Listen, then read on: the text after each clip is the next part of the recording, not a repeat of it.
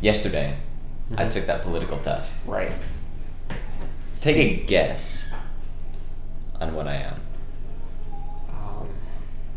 Okay, so if I remember right, did you download the little poster thing? I didn't download it. I took a screenshot. Oh, okay. So if I remember right, it's like authoritarian on top. Yeah, it's libertarian on the bottom. Left and right. Yes. Right? Okay, so I'm going to assume you're in the... Oh, I don't know. Maybe leaning right, libertarian? Wow, that's surprising. Why do you think I'm leaning right? Well, because you're more conservative. You think so? Absolutely. Oh, wow, really? I don't know. When I was taking the test, I was taking a really long time because I didn't like the 4 answer thing. What? Strongly disagree, agree, strongly agree. Yeah, I think I only pick strongly on maybe like 4 or 5 things. But everything else was like agree, disagree, agree, disagree, agree, disagree. Well, that was the thing with the whole test. A lot of people say it's not a good test to see where you're politically leaning. Yeah. Because you could have the same reasoning for 2 different answers. Mm-hmm. Or you could have, like, some of them are so nuanced that it's like, am I agree or disagree, like how you were with the abortion one, or what was the other one that you had? What, where I just had like a question about it? No, because you didn't know which one to pick, because... Oh, it was the women, like... Oh, if they should stay at home. Yeah. Yeah. Okay, that's the one. Yeah. So wait, me and you were actually pretty close. You think so? Yeah. Let's see. Because I was near the middle, like the middle line from left and right. I was closer to that. I was further away from libertarian. So that's where I'm at, that red dot. I like how you have all these like funny little... Well, that's why I asked if you downloaded the poster, because it shows you who you're like next to and everything. So let me see yours again. Yeah, so like... So it looks like you're right around...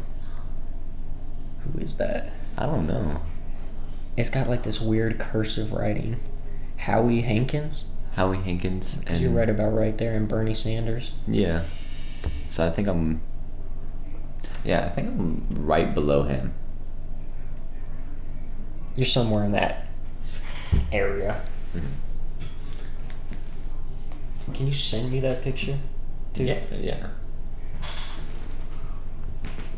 This mic is insane. Actually. For how little it is, it picks up every little thing. No wonder, like, not reaction channels, but like people who go out into the world and try to get reactions from people use these mics, because it's actually like crazy. Don't they just use their phone? I see a lot of them, they'll just like hold their phone like this. Yeah, some people will use their phone, but like more professional, quote unquote. Like the one you told me about, the what is her name? The girl, like, she does the videos where you don't see the people's faces and they say like a confession or a secret or something like it's like, I think her name's Thuray, or yeah, her name is like, here, let me see, I gotta go through my 100+ subscriber list. I think her name is like Theora Thuray. I binged a lot of those videos when you told me about it. It's at the top. Thoraya Moronesi. I think that's how you pronounce it, yeah.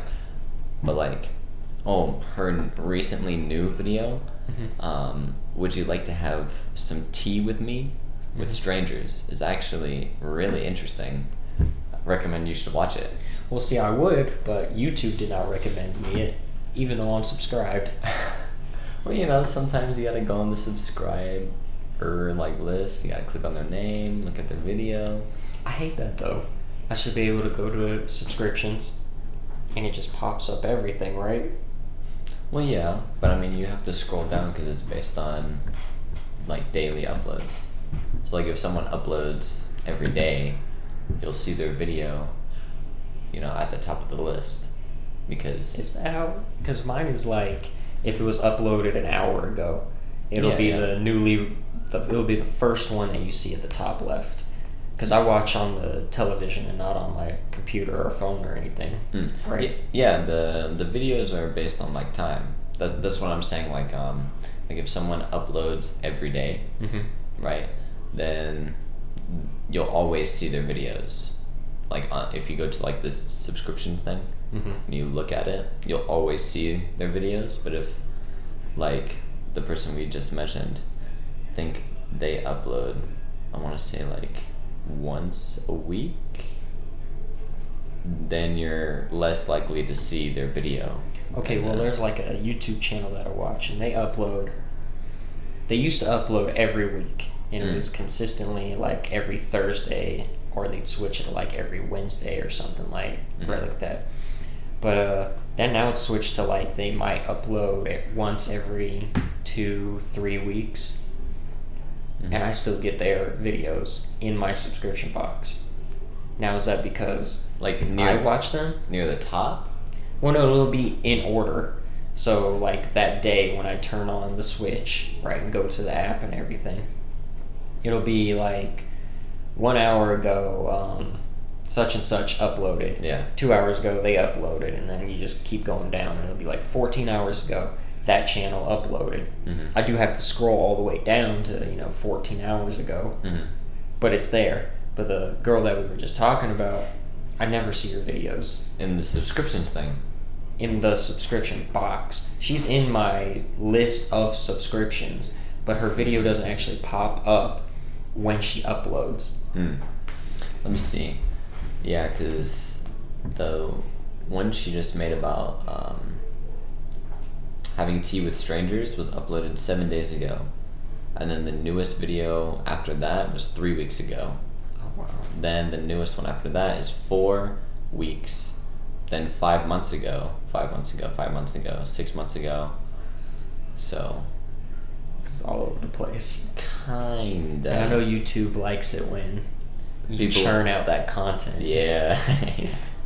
Because like if I go to my subscriptions, right, and I scroll down, instantly the first thing is someone who uploads every day, then someone who uploads every day, then someone who uploads every day.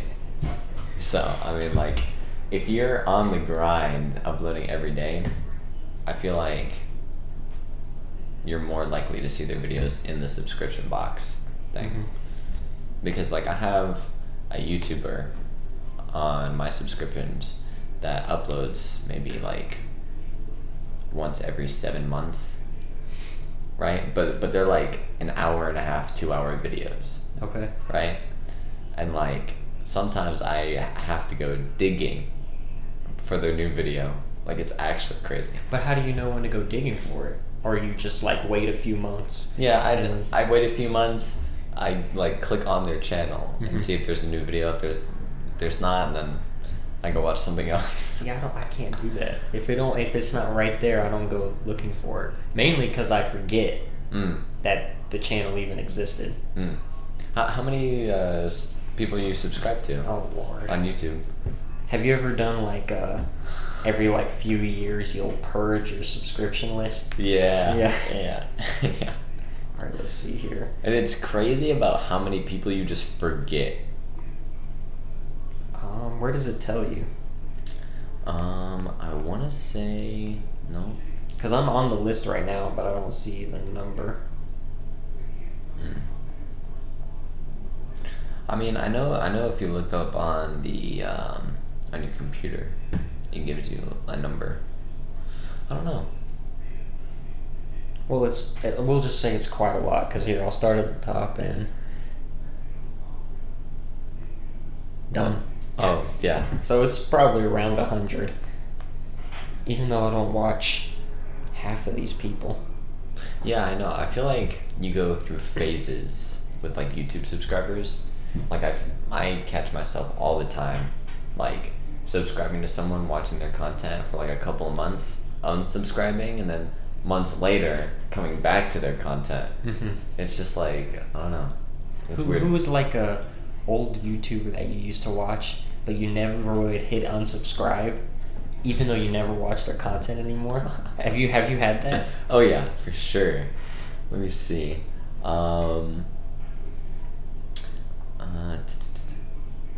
Oh, so they're still in your list, Mhm. and you just won't hit unsubscribe. Yeah, no. It's either a person named Alec Steele. Mm-hmm. He makes like blacksmithing videos. Oh wow. Yeah. They're very satisfying. Very satisfying. That, because I think I've had him on my subscription list for 4 years. Mm-hmm. And I barely watch his content. So why not hit unsubscribe? Because, every once in a while I like to watch it. Well, when's the last time you watched one of his videos? Like, if you had to guess, 4 months ago. Oof. And then I got like this person. He's an art YouTuber. He's called Slew. Oh, I know Slew. Yeah. He's the guy that did the He does like the painting stuff, and he has like the weird, like head paint thing that's like iconic to him. head paint thing. I think I know what you're talking about. He did like 4 different versions of it in like different colors. But he's also the guy that did like a Renaissance painting of himself or something like that. Where he made himself look like King Arthur. Yeah, and he was holding a sword. Yeah. Yeah. I know him from 1000. I know 1000. Yeah. And I heard of 1000 from, I want to say, Jazza. I think it's Jazza. Do you watch Jazza? Here and there. Some of his stuff is like, it's too much, But I'm not really there for him. I'm there for the art. I see. I don't know. I can't watch people like Jazza. I feel like they like put on like it's a whole fake persona. Yeah. It's not really him. Yeah, it's like super over the top for no reason. Like I like 1000 and Slew because they're more laid back, chill. Also, I recommend if you like those two, you should watch a person called Kipto. He does a lot of spray paint murals and stuff. Was he part of that? Because 1000 started that. What was it called? It was the painting that you sent to different art YouTubers. Yeah, that one. Mm-hmm. Was he part of that? He was a part of the second one. Yeah. Oh, I haven't seen it. I didn't even know there was a second one. Yeah, there was a first one, and then a second one. I want to say there's a third, but I'm not sure about that one. Because I know the first one got sent to like 4 or 5 different artists. Yeah, because the first one was 1000. Right. Slew was in it. Slew. Jazza was in it. Jazza. I think that one girl. Nerdforge. Nerdforge, yes. And then I feel like I'm missing out on someone. There was a guy, I think he did the Crow part, but I don't know him. I don't watch his stuff. It was, the Crow. And then there was a guy who did the like frame, the crystal frame, right? Yeah, it was like Bobby something. Yeah, I want to say maybe Bobby Carpentry or something. I doubt it's that. Yeah. But. And then there was the guy who did like the weird like leprechaun in the bottom right hand corner. I gotta look up a picture of it now. Yeah. How would I even look that up? Let's see, 1000 painting collab. Painting collab. We'll see what comes up. Okay, the videos come up. I need images. Here we go. This is it. I don't know if it's like a leprechaun, but it's like a small person. Yeah, it's kind of like a leprechaun looking person, and then those are the 1000 or no, the Slew faces. Yeah. Right. And then Nerdforge did the girl, right? No, the Nerdforge did the dog and like some of the background. And then a graffiti artist named Doke did the graffiti. Okay. Right there. I can't remember who did the crow. I have no idea who did the crow either. Jazza did like the moon and like the rocks falling. Is that a moon? Or Is no, it like it's Saturn or a planet? Yeah, it's more of like a planet. And then you had the carpentry guy do the frame. Yeah. Yeah, but there's a second one. I know for a fact there's a second one. Well, I gotta watch that because I really enjoyed watching, like each artist do their like little interpretation all the way through. Mm-hmm. I did not like waiting for the frame to be done. Mm. It took too long for me, but I'm impatient. Yeah. But yeah, I recommend. There's a second one for sure. Also, have you seen 1000s, like where he tries to do like his interpretation of like famous, like really famous works of art? Mm-mm. I think he's like, I can't remember exactly, but it's like he did his own version of The Last Supper. Mm-hmm. And he like did a whole bunch of research and like tried to get into the thought process, and he like created his Last Supper. Well, is it still the same with like Jesus and Well, people surrounding him? I mean, he has like his interpretation of the characters. Like he makes his own characters. Oh, okay. And then like, but he has the exact same pose, same setting, Mm-hmm. but like the setting is different. Like, because in The Last Supper it's like a cathedral. I want to say it's a cathedral. Yeah, but I'm not 100% sure. Mm-hmm. But in his, it's like a cathedral, but like more modernized, and like I don't know if you remember but in the Last Supper painting, there's like giant paintings of like, I want to say kings and queens. I don't remember that. Yeah. All I can remember really is like the table. Yeah. You got, I think Jesus is in the middle, Mm-hmm. and he's got like his arms kind of open, and then he's got, well, how many people is it? 13 people around him. I think so. And then in the background, if I remember right, it's like pillars at the very, very back of the painting. I remember pillars. Oh, okay, yeah. So we were wrong about the cathedral. I mean, it could be a cathedral. You think so? Maybe an old-time shanty cathedral, but a cathedral nonetheless. But yeah, there's a lot of people, and he 1000 basically, he made his own characters, but like, I don't want to say like their own ranking system, but he had like a power system to them. A power system. I don't know how to, I don't know what to say, but like we all know that like Jesus is in the middle because he has the most influence. There we go. Oh, okay. He has the most influence. And so 1000 was just like, okay, I need to make the person in the middle look like they have the most influence. Mm-hmm. And it's actually cool about how his thought process and his like just creative thinking about these different characters, and like how the setting can correlate to the characters and everything. It's a good series. It's like it's not one video, it's multiple videos. Yeah, I think he's on part 6. So it's not done. From what I know, no. But I haven't watched the newest episode, part 6. I haven't watched it yet. So did he also use like the same painting techniques as he's going through? And like, did he try and use the same paint? Paint is basically what I'm trying to say, just the paint itself. Because I saw one episode of where Jazza was painting, and he was using different paint pigments, and then using egg yolk, and I guess that's how they used to do it way back when. Mm-hmm. Did he do that, or did he use modern paint? He used modern paint. Okay.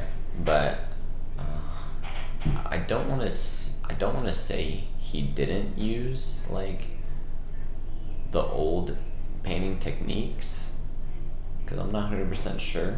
Mm-hmm. But I definitely want to say most of it is just him modernizing the painting and using modern techniques and just like flipping it in his own style. So taking influence of the old painting and flipping it with a modernized new style. Yeah, so like think of it as like someone making a cover of a song, but they like modernize it and then like use their own style on the song. Yeah. Yeah. So it's just a new interpretation of an old piece of art. Exactly. Basically. Yeah. But it's not Jesus, and it's not religious based at all. It's not religious whatsoever. I'm pretty sure. Tenhan Last Supper. Let's see.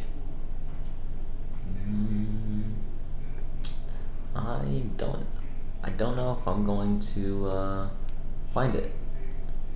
Maybe if I go to like a video. Oh, I'm sorry, this might ear rape. Oh, YouTube ad. Unskippable, by the way. Man, them YouTube ads are getting bad. I had one. It was 800 hours. What? And I was like, what? It was skippable, thankfully. Oh, okay. But it was 800 hours, and I was like, who is going to sit here and watch this?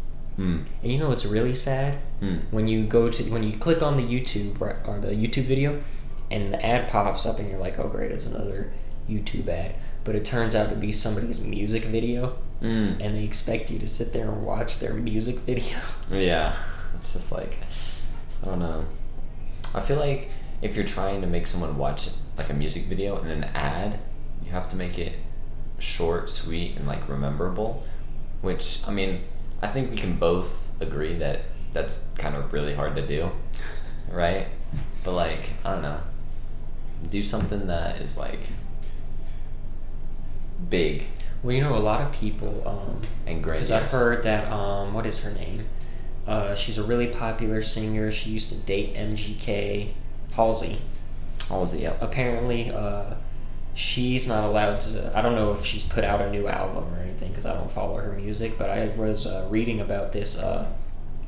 Her label won't let her drop her album unless she can create something that's like that'll go viral with TikTok, YouTube, whatever. And apparently, that's what a lot of label companies are doing now to artists. Really? If you can't get that viral single to go and blow up, you're not putting out an album because it's not worth it to them. Wow, that's kind of messed up. They want like another, Lil Nas X, Billie Eilish to an extent. So someone that can just make them a lot of revenue. Well, no, they just want one big hit from you. They don't care. Oh, okay. So like Glass Animals, I know was a band that got big. For I don't even know the name of the song, but I know how it goes. Yeah. I'm pretty sure everyone knows how it goes. But yeah, I didn't realize that. Like, they were stopping, people under labels. Like, I don't know how extensive it is and everything, but she did say that they will not let her drop her album unless she can come up with a hit. Wow. So I don't know if they're stopping. I'm pretty sure they're not stopping Lil Nas X, Billie Eilish. Maybe they're only stopping her because she's not as big of a name as them. Also, it might be because, I'm pretty sure that Halsey has had a big hit, but it's... Well, of course. Well, most people know who she is. Yeah, but, that's, couple of years ago, maybe, 5, 6, 7 years ago, right? So I think that's why they're putting pressure on her, because, You're becoming irrelevant. You need to make something and make your name pop off. Kind of. Yeah. Maybe that's why they're stopping, because Lil Nas X, like you said, Billie Eilish to an extent, they're still new, relevant, probably millions of people are listening to their music, right? But I don't know, me personally, when I've talked to people just outside in the random world, I don't really hear people listening Halsey. Yeah, right. And stuff like that, So in the same vein of music, I have a question for you. So because the Billboard Top 100, they now, if I remember right, they count YouTube streams, Spotify streams, and all that kind of stuff as buying Yeah. the record and everything, because nobody really buys records anymore. How do you feel about people like Drake and stuff breaking, quote unquote, breaking records that were, made in the past by, I think, like the Beatles, Michael Jackson, Elvis, and stuff? Like, they're breaking all these records even though they haven't sold as many records as them. They're just counting the streams. I definitely think it's kind of not fair. Because, like, I mean, I can understand if they counted, like, if Spotify had like a feature where you can buy the album, like the full album, right? Kind of like how iTunes used to have back in the day. You go on the computer and buy it. Yeah. Like, I can understand like something like that, right? But like, I don't think it's fair to like old records, right? Because when you sold 500,000 records back then, you actually sold 500,000. Yeah, but nowadays they might listen to one or two songs on your album. Yeah, and they only pay $10 a month for the streaming service. Yeah, for the streaming service, not for the record itself. Right. So I feel like I don't want to say it's kind of like an insult to the old people who like hold the records, like Beatles, Elvis. I'm not sure. I think it's Michael Jackson that has it, but I just said the big names because Yeah, everyone knows those, right? But yeah, I think I want to say it's kind of like an insult. So what if they put like an asterisk next to Drake's name, and then down below, well, it doesn't really beat out whoever it actually holds the record, I think that would be fair. But I mean, obviously, like, all forms of art have to like evolve and change. So I mean, like, this might be like the new evolution of like figuring out who's like the biggest artist or the most popular artist, right? Oh yeah, I know that. I know how it has to change and transform because no one really buys records anymore, and people that do, they're usually buying older records. Or maybe an artist will, do like a limited run of a vinyl record, or cassette tapes are coming back, I've heard. I mean, it's also very rare for an artist to like make an actual vinyl. Because, like you said, not as many people are buying them. But I feel like, I don't know, I feel like having a vinyl record is just, there's something different to it than just having like you opening Spotify and clicking on a song, right? Like, if you buy a vinyl record, like, you can tell a person is like a dedicated fan, or like, without sounding weird, it's more intimate, Yeah. You have to pull the vinyl from the shelf. Yeah. You have to open it, put it on the record player.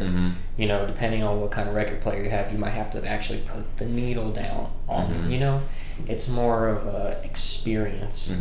I feel like Spotify and everything is more of like, we're in the car, you put in the audio jack or you connect to the Bluetooth or whatever. Yeah. And you just put some road music on. Yeah, actually, yeah. Yeah. I've never thought of Spotify like that, where it's like you only use it for when you're traveling, or like when you're doing a task that isn't just like relaxing at home. Because like you hear people, using it in the car, airplanes, train rides, people listening to music at work. It's like that's another thing. You also don't see many people just like taking their time to sit down and actually listen to music and like actually learn how music is like developed and like how much thought goes into a song. Each note.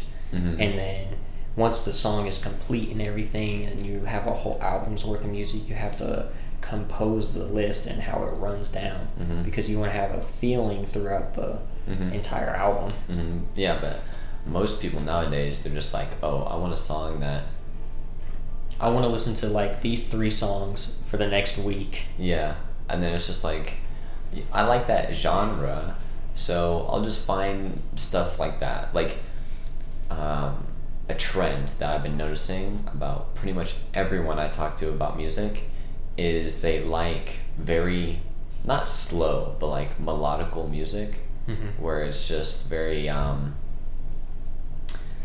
what's the word? It's very Atmospheric. Is that the word you're looking for? I don't want to say atmospheric, but it's very like vibey. It's like very. You're not trying loose. to say like. It's very loose. It's very. Like lo-fi. Kind of like lo-fi hip hop, right? Mm-hmm. It's kind of like that, where people just want something where it's not really like they can like bob their head to, right? But it's more of like something where it's like you can have it in the background and enjoy it. Because I mean, like, let's be honest. When was the last time you heard someone say, "Oh yeah, I like to put on heavy metal music in the background and not really pay attention"? Well, I'm sure there's some people. Well, I mean, obviously there's going to be exceptions. But it's a huge cultural thing. So, you know, like, if I remember right, during or after World War II, a lot of happier music was being made, I think, right near the end of the war and after the war. Mm-hmm. Because no one wants to hear anything sad, depressing or sad after, you know, an entire world war. Mm-hmm. Now, we haven't had anything like that happen in some time. But it's also come down to with people don't like even listening to lyrics anymore. Oh, yeah. They'll sing along to the lyrics, but they don't really even know what they're saying. Yeah, like, it's actually crazy. I had a conversation with my friend where she was just like, you know, I love this person's music, right? I love the beat and this and that. And I'm just like, do you pay attention to the lyrics? Like, when you, like, if you, like, they say, let's say they drop an album, right? Are you actually going to, like, listen to the lyrics the first time you hear it? And she was just like, no. Like, I want to listen to the beat, and if I, you know, get a good vibe from the beat, I like the song. And it's just like, I feel like. Well, I think I'm like that too, because like first time you listen to an album, like let's say the first time I listened to Mad Villainy, right? If I remember right, I didn't listen to the lyrics. Like, I wasn't deep diving into them. You know, they were there, and I was conscious of them. You know, you get a laugh here, or you know, you're like, oh, that was a good lyric here and there. But the second listen is where I would actually, you know, dissect lines and break it all down. Yeah, but like the person I'm talking about, she's just like, the lyrics are there, but I'm not listening to them, like, at all. Like how you said you were like, I'm consciously listening to them, like I get a laugh every now and then, right? She's just like, the lyrics are there. So will she sing along to them? No. As well? Oh, so they're not even there. They're not even there. It's just the beat. It's literally just the beat, and if she feels that the beat hits, she'll like the song and then take the time to listen to the lyrics. I think that's how a lot of, or I'd say most people are now. Yeah. When it comes to music. Yeah. As long as the beat is good, they're in for the ride. I feel like that's kind of depressing though. It is, because you have, you know, somebody like, who's somebody real lyrical? Kendrick Lamar, he dropped an album not too long ago, right? Mm-hmm. I guarantee you a lot of people don't actually listen to the lyrics. Mm-hmm. They're just like, oh, this beat is fat. And then it's like, that's it. Yeah. Like, speaking about Kendrick Lamar's new album, there was like a whole bunch of like controversy about when he dropped it, about how like people were expecting it to explode and how like it didn't really explode, when I mean it actually did, because like now, like you said, bringing it back to the top 100 Billboard, how they're counting the streams, like within the first week he had like 1 billion like streams and views on his album. And like that's kind of like the weird mix, right? Because people are like, oh, it flopped because he only sold like 100,000 records, right? And it's just like, that's still a lot of records, right? It is, but you got to look at it at the, you know, grand scheme of things. Because of the way the internet is now and everything, we live in a society where everything is accessible. You know, it's not like back in the day where you had to go to the record store and buy the album physically, and then if you were the one that had it, everyone listened to it with you. Yeah. You don't need anybody anymore. All you need is your phone, your computer, or whatever, right? So I think that's what they mean that by it. Sure, he got 1 billion streams, but it flopped in the grand scheme of things, because how many streams does Lil Nas X get, for example? Billie Eilish get, for example. You know what I mean? So in a sense, did he really flop? No, because he probably made who knows how much money off of that album.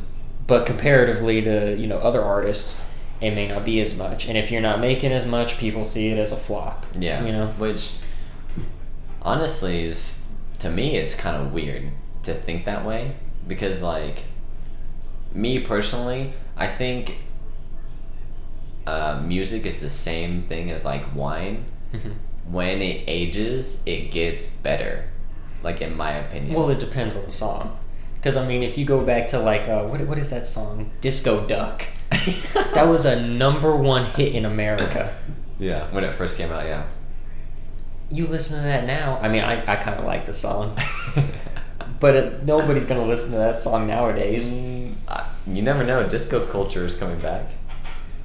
Well, I think a lot of culture's coming back. I think we're starting to get to an era in, like, music where they're taking 80s and 90s and, like, maybe a little bit of 70s, and like, they'll pick one of those three, right, and make it like the main course of a song or an album, and then they'll take the other 2 decades and they'll just kind of, like, weave it in and out of that one. Yeah, I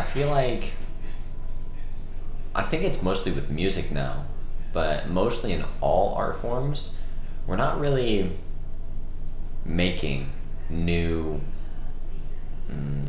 progressive stuff. It's mostly just taking old stuff and, like, combining it together, which I guess is making, like, a new type of thing, right? Because you have, like, so many genres that are, like, that cropped up in, like, the past few years. Yeah. Totally brand new. Yeah, like, totally brand new, like, what is the one Trent keeps talking about? Lo-fi, indie, folk pop, or yeah, something like that? Yeah. Where it's, like, 4 or 5 different genres mixed into one, right? So you kind of get, like, a feel for a little bit of everything. But, I mean, like, I don't know. Would you consider that, like, a new genre of music? Or would you consider it just, like, a collab of everything old? And another question on top of that, would you also say that we're progressing if we combined? Okay, so to answer the first one, in the name itself, like the one we just used as an example, no. But is it a new genre? Yeah, absolutely, because you probably, I mean, maybe if you go back far enough in music, you've heard something close to it, and it just never took off like it has now, because, you know, you have so many new niche genres and everything. But yeah, I'd say it's new because, you know, you take influence from somewhere else and add it to this thing. It's a whole new thing. It's not the old thing anymore. And your second question was? The second question is, do you feel like combining older stuff and making it what you say is new now, do you think it's us progressing? Like, let's say in the 60s and 50s, right, they had mostly jazz, blues, and stuff, right? Then became more of, like, pop, right, with, you know, like Elvis and that type of stuff, right? And then, like, in the 80s and 90s... Well, Elvis was 50s and 60s, right? I think so, but I think he gained most of his tractions in, like, the late 60s, early 70s. I think, maybe. I don't know, I'm not an Elvis aficionado. Me neither.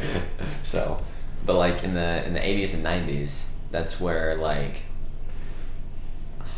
I don't know if, like, rock music was I think 70s is when rock, maybe not rock as we know it today, but rock the genre started taking off along with pop music.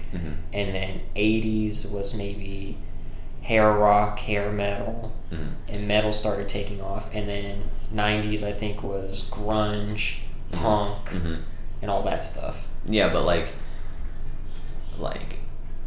they were progressing, right? Because Mhm. in the 70s, you didn't have grunge and stuff like that, right? They made that, right? And it's not them combining different genres. Okay, I see what you're saying. I think I have an interesting theory on it. Not Mhm. maybe not theory, ideology or Mhm. whatever. So like here sitting now, right? I would just say off the top of my head, no, we're not progressing. Mhm. Because to me almost everything sounds the same, Mhm. right? But then you think back to back then, we only know the good stuff from the 90s, 80s, 70s, 60s and stuff. That's very true. I'm pretty sure back then everything sounded the same, Mhm. except for, the few stars that, Really stood out. really stood out. Mhm. And now because we're here and we're living it, Mhm. everything sounds the same. Mhm. But 20 years from now, we're only going to remember the good stuff that came out. Or, maybe the funny stuff or Mhm. something. Because, like, I'll never forget, like, Gangnam Style. Yeah. Yeah. I'll never forget, what is the name? I can't even remember the name of the song. Lil Nas X, his big hit. Old Town Road. Old Town Road, yeah. Like, I'll never forget that song. Yeah. They're not necessarily good songs. Mhm. But there's part of that, like... They're I don't want to say they're like forever stuck in the culture, but I mean like they left a big impact. Yeah, when they hit hard. Mhm. And then, like, you look back to, like, 90s and 80s, Mhm. You can think of, like, Metallica, Nirvana, Mhm. who's, like, big, like, is still known today. Because those are, like, the main two that I can think of. Mhm. I mean, Michael Jackson, because he did make yeah. music back then. Would you say like System of a Down? Honestly, I feel like System of a Down isn't like as big as like Metallica and Nirvana. No, absolutely not. Would you? They're big, but they're not that big. Mhm. Because, like, you could go to somebody and it's like, hey, do you know the song Smells Like Teen Spirit? They may not know Nirvana, but I guarantee you they know the song. Yeah. And Now, they may not know any of Metallica's songs, but I guarantee you they know the band. Mhm. Yeah? Like everyone knows Sandman. Everyone knows Master of Puppets. Mhm. Like you said, Teen Spirit. Everyone knows Lithium. Yeah, Lithium. Right? Yeah. So, who else would be big? I mean, everyone knows Elvis. Everyone Even knows though he's, earlier on. Mm-hmm. Aretha Franklin. Yeah, Aretha Franklin. I mean, I don't know if Red Hot Chili Peppers made like music in the 90s. Queen. Queen, yeah. I honestly feel bad for getting that. I mean, there's the Beatles, but they were also earlier on. Mm-hmm. You know what I would love as an album? Mm. Like 3 artists that I would love working together making an entire album. Mm. Now, this may sound crazy. They've already made one song, and only one song. Oh, really? Rihanna, Kanye, and what is his name? Oh, he's from the Beatles. I can't remember his name. Is it John Lennon? It's not. No, John Lennon's dead, man. Oh. Here, it's the one song, the 4 or 5 second song. The 4 or 5 second song? Yeah. I don't know. Here, let's see. It's right here. Is it the singer? Paul McCartney. Paul McCartney, yeah. So it's Rihanna, Kanye West, and Paul McCartney. I love that song so much. Do you know the name of the song? It's 4 or 5 seconds. Oh, it's 4 or 5 seconds? Yeah. Oh, it's the one where it's like 4 or 5 seconds. Yeah. Okay. Yeah. I don't know. That song doesn't hit. It doesn't hit? Mm. It hits for me. I don't know. I feel like it's too slow. For me, it's like the instrumental in the back, right? It's very, I don't want to say laid back, but it's not. It's like smooth to me, And then you have very passionate singing from Rihanna at parts. And then Kanye, he's not really known as a singer, right? But he does, like, I want to say sing, but he has like a melodic flow, And it also sounds passionate at points. And so because it's all like passion, even though they may not mean anything, but it just sounds real passionate, I really enjoy that song. Okay. I see. What do you call it? Speaking about Kanye, Have you heard his like gospel singing stuff? Oh no, I have not. I kind of refuse to listen to anything Kanye anymore. Oh. Even though if they made an album, I'd listen to that. Oh, you would? Yeah, I would. Eesh. Let's just say it's an acquired taste.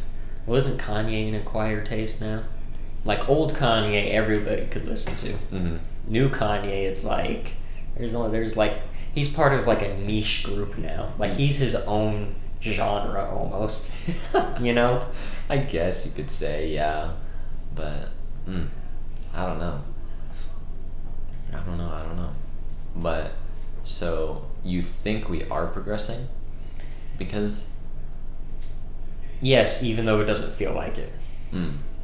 Because like I said, everything sounds the same up until 10, 20 years from now when you look back. Because you know, like you look back to like when Linkin Park was big and everything. Everyone remembers Linkin Park.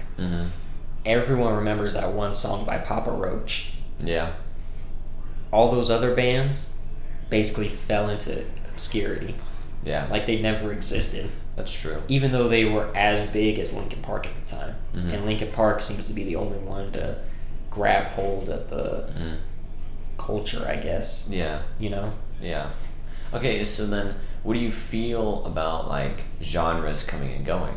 So like when disco was super popular, right, in the 80s, I'm pretty sure. 70s, I think. 70s. Right, when disco was super popular, you almost hear no one talking about disco, even though it was like a brand new genre. It was weird, funky. Literally everyone listened to some form of it. Well, so like I think with disco, and I don't have any, evidence to back this up, I believe disco had slowly dissolved into hip-hop. You think so? And that's why disco is no longer around, because hip-hop is disco. In a way. Because disco had more of like actual singing and not just rhythmic rhyming words, But you look at like the beats they used and everything for a disco song, they're not maybe as closely related to what we see as rap now, but the old rap songs, they were really poppy and jumpy and everything, and they weren't very lyrical. They used simple rhyming words: car, star, bar, far. And so that's why I think it slowly went away. And it's only just now coming back into music because, of course, that would have bled into 80s pop music. And you can see that now in kind of like The Weeknd's music and stuff like that. That's interesting that you think that disco slowly transformed into hip-hop. In a way. I'm not saying it like just completely got engulfed by it. Yeah. But I feel like a lot of the nuances of disco slowly bled into hip-hop. And that turned hip-hop into what we know as it is now. Interesting. So, you think that's the main reason? Yeah, because once a genre gets taken over by another one, it falls into obscurity. Like metal got taken over by nu metal. You don't hear metal that often anymore. Okay, now here's a question I'll ask you. Do you think that's good for music? Do you think it's good for the new stuff to engulf and change the old stuff, but we also forget about it? Like, do you think that we should still remember the old stuff? Here's the thing, we never actually forget about it, right? Because if you really think about it, like, I'm only slightly older than you, right? And we pretty much know the exact same music, except maybe you know more newer stuff and I know a little bit older stuff. But you talk to, like, your parents, your grandparents, and all that kind of stuff. The music's never forgotten. It's always there. It's just we as a society haven't taken time to look back on it.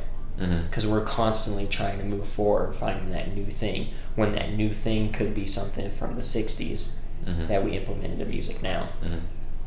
But do you think that's okay for us to not look into the past? No, I don't think it's a good thing. you should always look back into history no matter what it is. Art, war, religion, whatever. You should always look back because there's always something to learn from back then. I agree. And the craziest part, I think, that not all art forms evolve, right? Because I mean, like, if you look at music and you look at like painting, drawing, right? Those obviously evolve throughout the years. But if you look at something like writing, right? You don't really see writing evolve. Like, you don't really see like new forms of writing, right? You do, but it's not really noticeable because usually what happens is the language itself changes, therefore making the old writing not usable anymore. Because like with slang, a lot of new slang terms crop up, it seems like every 2 years now, And so as the language changes, you have to change how sentence structure is formed and then how punctuation is used and everything. And so it does change, but it takes a language so long to change that you don't really see it. Because like if you look back at Old English, it's written completely differently than the way we talk now. Yeah. So back then, it was different. It's just doesn't seem like it's changing now because only thing really in our language that changes is the slang. And it takes decades, hundreds of years for an actual full language to change. That is very true. That is very true. Because like even people that like talk, how do I put it, like broken English, right? Even they know how to punctuate their broken English. Yeah. Sometimes, I'm not going to say all the time, but they know how to punctuate their broken English. But they're not going to speak like how they write. Yeah. Because you have a lot of people, they can write even better than some Americans, and they're not from here. But they don't speak it as well. Yeah. That's interesting. But, like, I mean, yeah, like, the language change and, like, the sentence structure changes and stuff.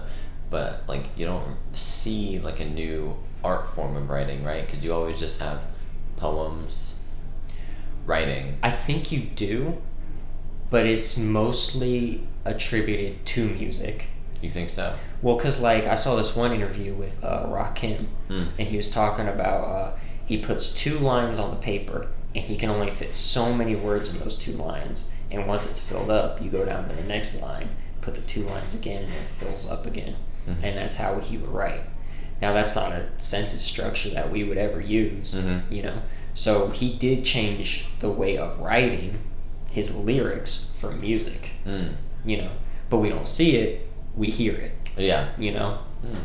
That's very interesting. And then like Outkast, Andre 3000, like with Aquemini and everything, he doesn't hit on the beat every time. He misses it sometimes, or he'll go over it sometimes, right?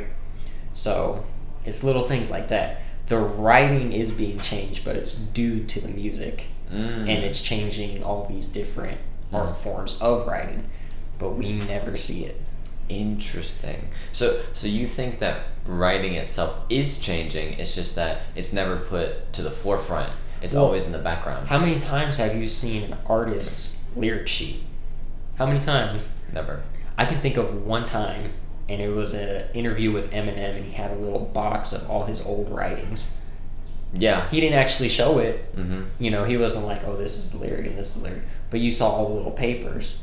Now, I don't know how Eminem writes his lyrics. He might write in, a very well-known poem structure, or he might have like this mathematical equation that he does to, it's just we never see it.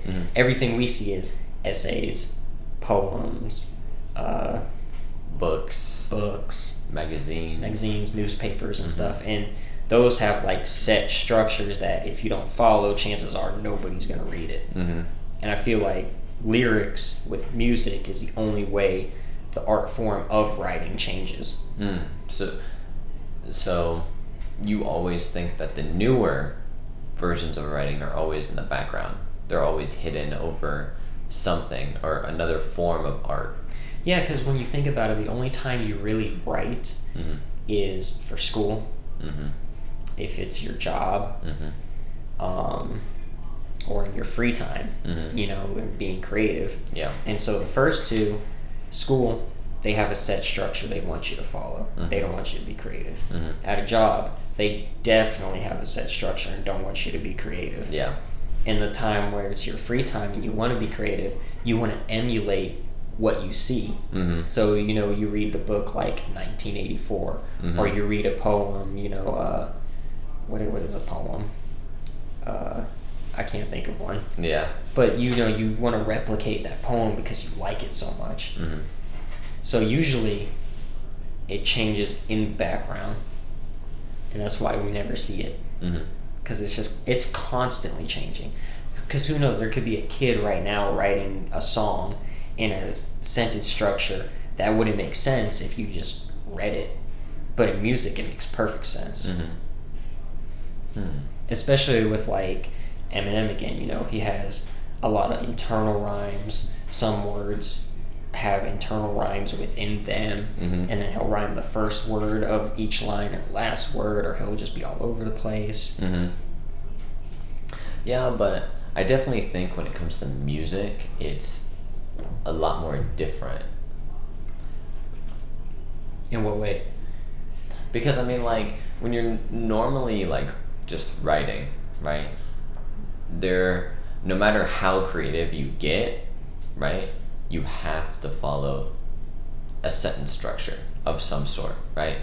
Like, no matter how creative you get, you have to have a proper noun or a noun, an action or a verb, and then a subject, right, of some sort, right? You have For each sentence, are we talking bar or sentence? I'm saying sentence, Okay. right? You have to follow like a sentence structure. No matter how creative you get, you still have to follow a sentence structure, right? Like, there's so much you can do to be creative, Mm-hmm. right? Outside of music, right? Because outside of music, like you're saying, right? They could write like no other person on this planet, right? And it makes sense in the music, but in the writing, it doesn't make sense because they're not following at least a sentence structure. Like, I feel like, but when it comes to like physical writing, like books, magazines, right? Yeah, they have a set structure, right? But their deep root is them having to follow a sentence structure. Okay, yeah, I see what you're saying. So you think the most creativity that you have in writing a book or magazine is like the subjectivity of what you're writing about? I think it's limited because you are bound by that sentence structure. Mm-hmm. But like in music, you're not as limited, right? Because you can have a run-on sentence for, you know, like 7-8 bars, right? And it makes sense in music. But if you are reading like a magazine, a book, or something, right? And they have a run-on sentence that's almost a paragraph long. Yeah, you're gonna be like, come on, dude. Yeah, you're gonna be like, Give me a comma or a period or something. yeah, it's just like, how many times have I read the word and or but? Right? Yeah, okay, I see Like, what you're saying. I feel like when physical writing, they're so limited because they have to follow a certain sentence structure, right? It's like, and I feel like that has a chance to evolve, but I don't think it's going to evolve anytime soon.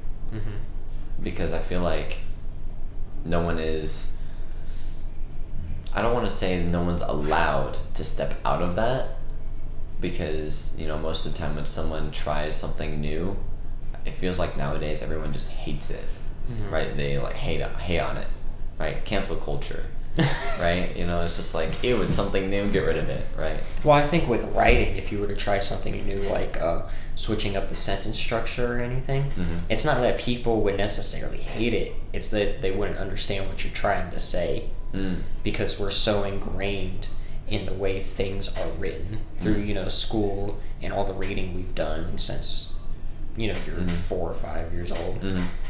it's just the way you've been taught. So anything different is like, my brain can't comprehend it. It's like when you try and learn another language where, maybe the verb is switched around, or your verb is at the beginning of the sentence instead of the middle or whatever. And that's why it's so hard to comprehend other languages, because you're so ingrained in, having this perfect sentence structure. And then you try and flip it on its head in another language, and you're like, I don't get it.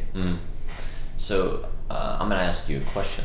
So do you think that if we started to evolve physical writing as fast as we did music, do you think they would have to teach that in the classroom? Right? Oh, yeah, absolutely. Yeah. Because, music changes, it feels like every day now. Because of how accessible everything is to everybody, which is a good thing, right? Because we get these great musical pieces and everything. But if you did that with writing, like if everyone was writing and then you constantly changing the way things write, one, I don't know if there would be a set structure anymore, because everyone's going to write differently. So could you teach it in the class? I don't think so. I don't think so either. But should they at least try? Because, they have musical theory, and trying to understand music and everything. So they would have to have, I guess, written theory. Isn't there already, like, a written theory? Or no? I'm not an English major. I wouldn't know. I'm not one either. But, yeah. I definitely feel like people who write are just extremely limited in their capabilities, because there is just a deep root structure that they have to follow no matter what. I feel like if we... I feel writers don't feel that way, though. Really? You don't think so? No, because the creativity isn't necessarily the sentence structure, it's the subject that you're writing on. You have, like, the only reason you worry about sentence structure is that way people can understand you. So that way you can get, your point across, your belief across, or give information out, right? But somebody who writes about something that they're really passionate about, that's all they're worried about in the sentence structure. So you understand why they're so excited about this topic, You read any book that somebody is truly and actually passionate about, you can feel it in their writing. And they're using the same sentence structure that everyone uses, But they have, like, tone and voice in their writing. And you can, like, the last book I just read, where's it at? The New Human Rights Movement, right? That's a perfect example, because I've heard him talk in interviews and everything, and the way he talks is the way the book is written. Really? I can hear his voice. And his expressions, and yeah.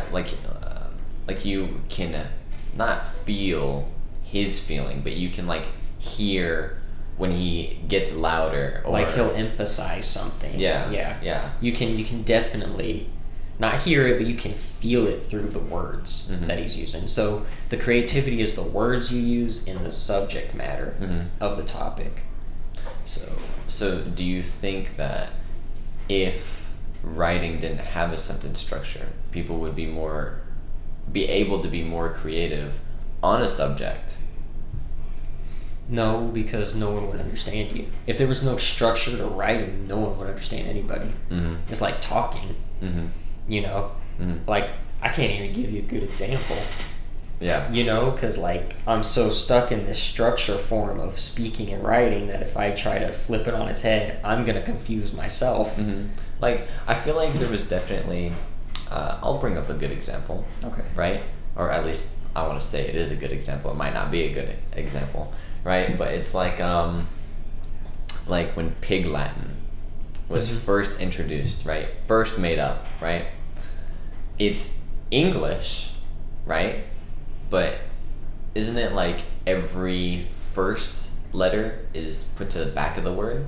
No, I think... Or is it the last letter that's Pig's put... Latin is you take the first letter of the first word and you replace it with the first letter of the second word, and you flip them. I thought it was always where it's like, it's the last letter that goes in the Yeah, front. go ahead and look it up. Yeah. Because I'm definitely not sure about that. Yeah, but like they made up Pig Latin, right? That's something new. I mean. But you're not changing sentence structure. It's more of like a code, Yeah. you know, or because I feel like you use Pig's Latin now to make fun of people. I don't know. I feel They actually use Pig's Latin in Epic Rap Battle with Che Guevara and who's the other guy? He's from that book. Remember the 5th of November, whatever that is.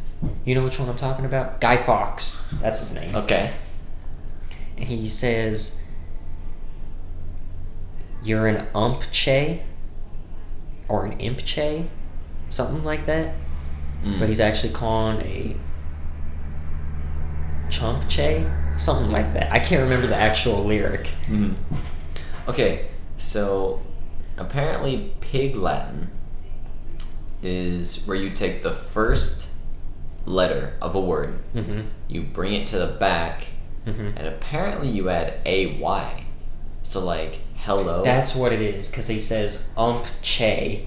You're an umpche, so it's chump a. Yeah. That's what it is. Okay. So apparently like hello in Pig Latin it's LOA, and then like the word duck, right? In Pig Latin is Ukde. ukde. Ukde. Okay. Yeah.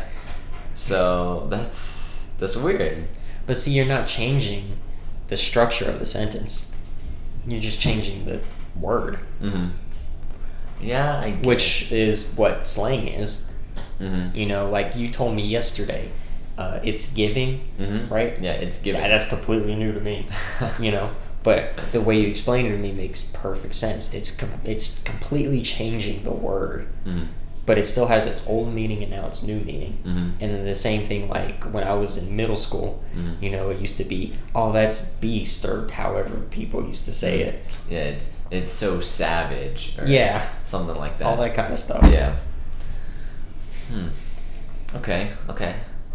I'm starting to piece together the puzzle pieces. Because I mean, like, so like you've written, right? And you do creative writing and all that kind of stuff. You feel like if you change the sentence structure, right? Like if you wrote 2 poems, let's say, one in good sentence structure, or at least in a poetic structure that's known, and another one that's just completely creative, off the wall, doesn't make any sense. You think people could understand the 2? They'd understand the first one more than likely, but the second one, would they be like, I have no idea what you're trying to even get across here? I definitely think they could, but it has to go about the way I write it, right? Because if I write it in a certain way that doesn't have a sentence structure, but it's creative enough, right? I feel like it is still possible for people to understand, right? Because I feel like if you don't have a sentence structure, you go based on more of trying to understand what the person is feeling. So you're saying it's like finding that fine line between structure and creativity. Yeah.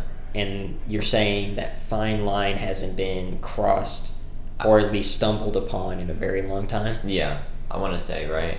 Because I feel like if we go back to Old English, right? Old English, right, obviously had a sentence structure, but it's completely different from modern English. Right? So I feel like, but like if you still read Old English, right, you might not understand the language, but you could definitely interpret what they're trying to come across, right? Because we've all read Beowulf in high school, right? You're reading that, and most of the time you're just like, what are they saying? right? Right. Because you don't know the language. But I feel like in certain parts, right, where like Beowulf is fighting a monster, right? And they're like, oh, ye old Beowulf grabbeth The swordeth, yeah, or whatever. grabbeth the swordeth and the monster plungeth it into its throat. Yeah. Or gullet or something like that. Yeah, like in some certain instances you can still understand what they're saying, because even though they have a different sentence structure, right? And it's more, I want to say Old English is more loose, right? Mm-hmm. It's like it's not bound by like where you always have to have like certain things in a sentence. It's like almost like a rubber, like a rubber band. You can move it around. Yeah. Where our structure is more like a pencil. Yeah. You try and bend it, and it's gonna just break. Mm-hmm. Yeah. I feel like that's a good example, right? Where like Old English, right? Like they had off the wall, more creative sentence structure, but you could still understand what they're saying. But the main reason why we don't understand what is written and what they're trying to convey is because we just don't know the language, right? Like, so does that mean you're gonna create the new sentence structure that we're all gonna follow and everything? I mean, I definitely think it's possible. So when you write, you feel limited. Yes. Because you have to follow the structure. Yes. I feel limited in some forms, right? Because my creative writing, right, unless I'm making like a poem, it's not a subject. I'm more of creating things like a place or an environment, right? Mm-hmm. And so I feel extremely limited in the sentence structure, right? Because I have to convey something in the sentence structure. Well, now, would you say it's the sentence structure itself, or is it because you're not as, I don't know how to put it, Not good with words is the best way I could put it. Like, I definitely, like you don't have a large lexicon to, you can just grab a word and throw it in the sentence. I definitely think it's a mix of both. Right? So what part of the sentence structure is like a wall to you? I feel like in the sentence structure, right, there always has to be something happening, right? But when you're making something, there's almost never going to be something happening, right? Like if I were to write your house, right, I would say there's 4 walls, a roof, and this, right? But there's nothing happening, right? You're just describing what the house is, what it's made out of, this and that. So would you consider that something happening when you're describing like a building? Would you consider that like, oh, the roof tiles are a wooden coloration that are made out of stone, and the walls are protruding with sharp edges and stuff? Would you consider something happening in the sentence, or would you consider it Well, not? it's just a description from somebody, Yeah. right? So the thing that is happening is they're describing. So you think when you're making like an inanimate object, like a building, you don't think there has to be something happening? Well, chances are, like, if you're writing a book, it's better to have something happening while you're describing something. Because if you just describe it, everyone's going to be like, okay, I get it. It looks like this. Let's get back to the story. It's nice to know what the things look like that the story is happening in. But if the story isn't happening while you're describing the thing, it's like, why do I care about this? I care about the story. Yeah. So that's why I feel limited, right? Because when I'm trying to create, right, I'll describe the entire building, right? But in my mind, I feel like I'm describing your building once again, right? I feel like no one cares if I just describe your building. Like, if I was just like, okay, at 9 p.m., there's a guy who tries to break open your white wooden front door that has like cracks and creaks and edges that form a column in the middle of the door, right? Like, you feel like there has to be something happening while you're describing. And I feel like that's just very limiting when you're just trying to create something. Well, when you create, right? Mm-hmm. Like, if you're trying to create a building using words, Yeah. that's all you're trying to do. There is no story yet. Mm-hmm. Because in order to have a story, you have to have the setting. Mm-hmm. And then once you have the setting and the story, then you combine the two and then create this whole new, beautiful writing set in the same structure that everybody else uses. Mm-hmm. So, do you think that when you're just describing a setting, do you think that you shouldn't look as if something should be happening? What do you mean? Like if I was describing a setting, let's say in the woods, right? And I just described the grass is green, there's tall trees, there's a river, right?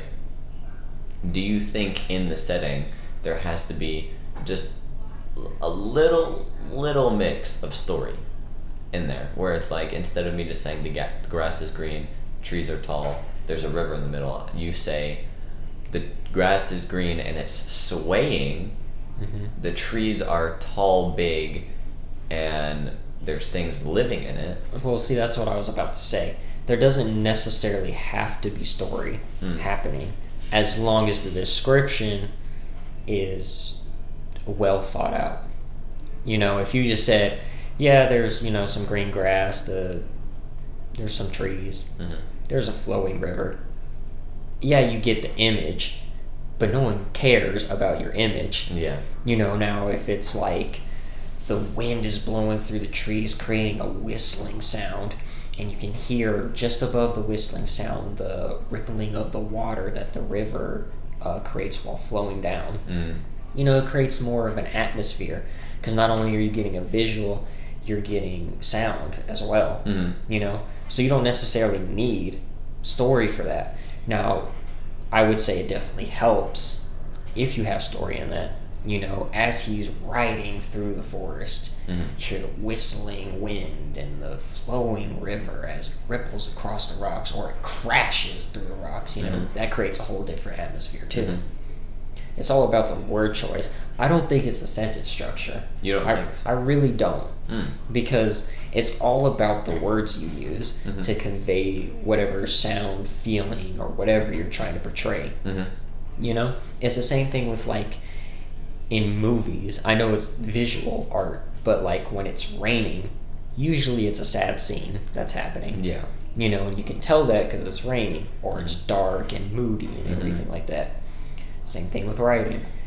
He's riding through the forest, winds blowing, all that kind of stuff. You get a sense of action, and everything. Now, depending on the action is depending on how he's riding. Is he, on a horse trotting through the forest? Or is he on a motorcycle riding through the forest? Two different things, So you definitely think when you're just creating the setting, you don't need any story or descriptive words surrounding you think that you make a setting, right? When you make the setting, it can be as plain as possible, but when you are telling that setting, you need to add story elements to it, because then nobody will care about your setting. Yeah, when you're creative writing, you can just be like, okay, I want to make a forest. Now, what kind of forest? Is it going to be a place where it snows a lot? Is it going to be a rainforest? Because those are two different things as well. But all you need to know as the creative writer that, okay, I don't want a rainforest. I want a snowy mountain forest kind of deal. Okay, snowy mountain forest. Is there a river? Yeah, sure. Let's say there's a river, right? You need to know the basics. That's it. But when you tell your story, everyone else, because you already know what the place looks like, you know what it sounds like, smells like, and everything. You need to convey that to everybody else in a very intriguing way, because you want to keep their attention and not lose them, because the second you start losing them, they don't want to hear your story anymore. Like if you just said snowy mountain forest and there's a river that goes through it, you're like, the reader's like, why do I care about your setting? It's like Star Wars, I know it's visual again, but isn't it that Luke Skywalker lives on a desert planet where his family collects water and the planet has 3 suns? Mm-hmm. That's interesting, Mm-hmm. you know? And that was plain, but it's interesting. Mm-hmm. So you can make plain interesting, but you just have to find the right words to use, Mm-hmm. you know? Because, like, desert sun, family collects rainwater, and there's 3 suns. Mm-hmm. I think that's what it is. At least I'm not a Star Wars guy. So, Mm-hmm. but that's interesting, you know. And Snowy Mountain Forest with River. Which one would you rather read about? Definitely the planet. You know. But so do you think you can be plain with your description? It just has to be something that people aren't really familiarized with, because I'm pretty sure everyone has seen a forest. It doesn't have to be like that. Like, it's awesome and everything, because we don't live on a desert planet with 3 suns, Mm-hmm. right? We live on Earth. But if you can tap into somebody's, like, subconscious mind with words, with, like, a smell, Mm-hmm. you know, and they're like, oh, I haven't smelled that in forever. Because, you know, when you're outside and you catch a whiff of something in the wind and it takes you back to, like, 10 years ago, and you're like, Mm-hmm. whoa, where did that come from? How do Yeah. I get a candle of that? Mm-hmm. It's like that, but you're doing it with words. Mm. And it can be plain as day, because everyone has heard the wind whistle. Mm-hmm. Everyone's heard that. Mm-hmm. Everyone has heard running water, Mm-hmm. but it depends how that water's running, Mm-hmm. whether it intrigues them or not. Mm-hmm. You know, because if, like, the Colorado River, how people do the rapids and everything, that water crashes against the rocks. Mm-hmm. And people know what that's like. Mm-hmm. Or is it just a slow-moving river? And I mean very slow. You can't even hear the water move. Mm-hmm. It makes a big difference on how you describe everything. But- That's why I don't think it's the structure. Mm-hmm. It's the word choice. Mm. Because maybe you're using a lot of the same word choice for things, but that's because you're just using plain stuff for yourself. Mm. But then when it comes to the actual story, you're going to spice it up for the story. So do you think for me to not feel as limited, right? Because honestly, the main reason why I have a hard time writing is because I feel so limited. I feel like everything has to be new, fresh. Everything has to do something. There has to be something, right? That's you as a human, right? Because the problem with humans is we want inspiration. And then once we get that inspiration, we can create, Mm-hmm. writing, painting, whatever. Mm-hmm. We can do all the creative stuff when we have that inspiration. But the second that inspiration goes away, you've got nothing left in the tank. Mm-hmm. You could stare at that blank document all day long and nothing's going to happen. Yep. You know what I mean? Mm-hmm. And you can't rely on inspiration. If you write plain stuff all the time, at least it's getting done. You can always go back and revise it. Mm-hmm. Especially if you hate what you wrote, you can always change it. Mm-hmm. But as long as you keep writing, you'll constantly have stuff. Mm-hmm. You know, and like, I know you don't like reading, Mm-hmm. but I highly suggest you start reading, because you'll learn new words that way. Like, if I come across a new word I don't know, I look it up. Mm-hmm. I'll Google it, you know, Me too. because I want to understand what I'm reading, you know. Mm-hmm. And I think that'll help you a lot. Mm. The more words you learn and the more descriptive you can get, the better off you'll be with your creative writing. Because you'll have all these new words, and all that plain stuff that you wrote, you can change it all, and it'll seem fresh and new. And you really didn't change anything. Mm-hmm. You just changed the way that it was written. So do you think that it's definitely better when you're writing to just have like a tab of like a thesaurus? Well, no, There. because I feel like you should use words that you actually know. Mm. You know, because if you're just like, what is a different word for this word? Yeah, just like synonym for cool, right? Yeah. And then it just shows a whole bunch of Yeah, like, it shows like 45 words, and you're like, oh, well, that one's not different enough. yeah. Oh, that one's different enough. I'm going to put that one in. Mhm. And then you come back to the document, and you're like, What is that? I don't know what that word is. Mhm. And then you have to Google it again. and then maybe you get it, and then it sticks in your head that time. But I feel like you should really try and use words that you actually know and can use in conversation. You know, so that way you actually know what you wrote down. Yeah, no, I can definitely see your perspective. I can definitely see your perspective, right? Because if you make a plain description that uses pretty much every single word that you've already used, you feel it's repetitive. It is repetitive, nothing new. Yeah. But if you use a thesaurus, right?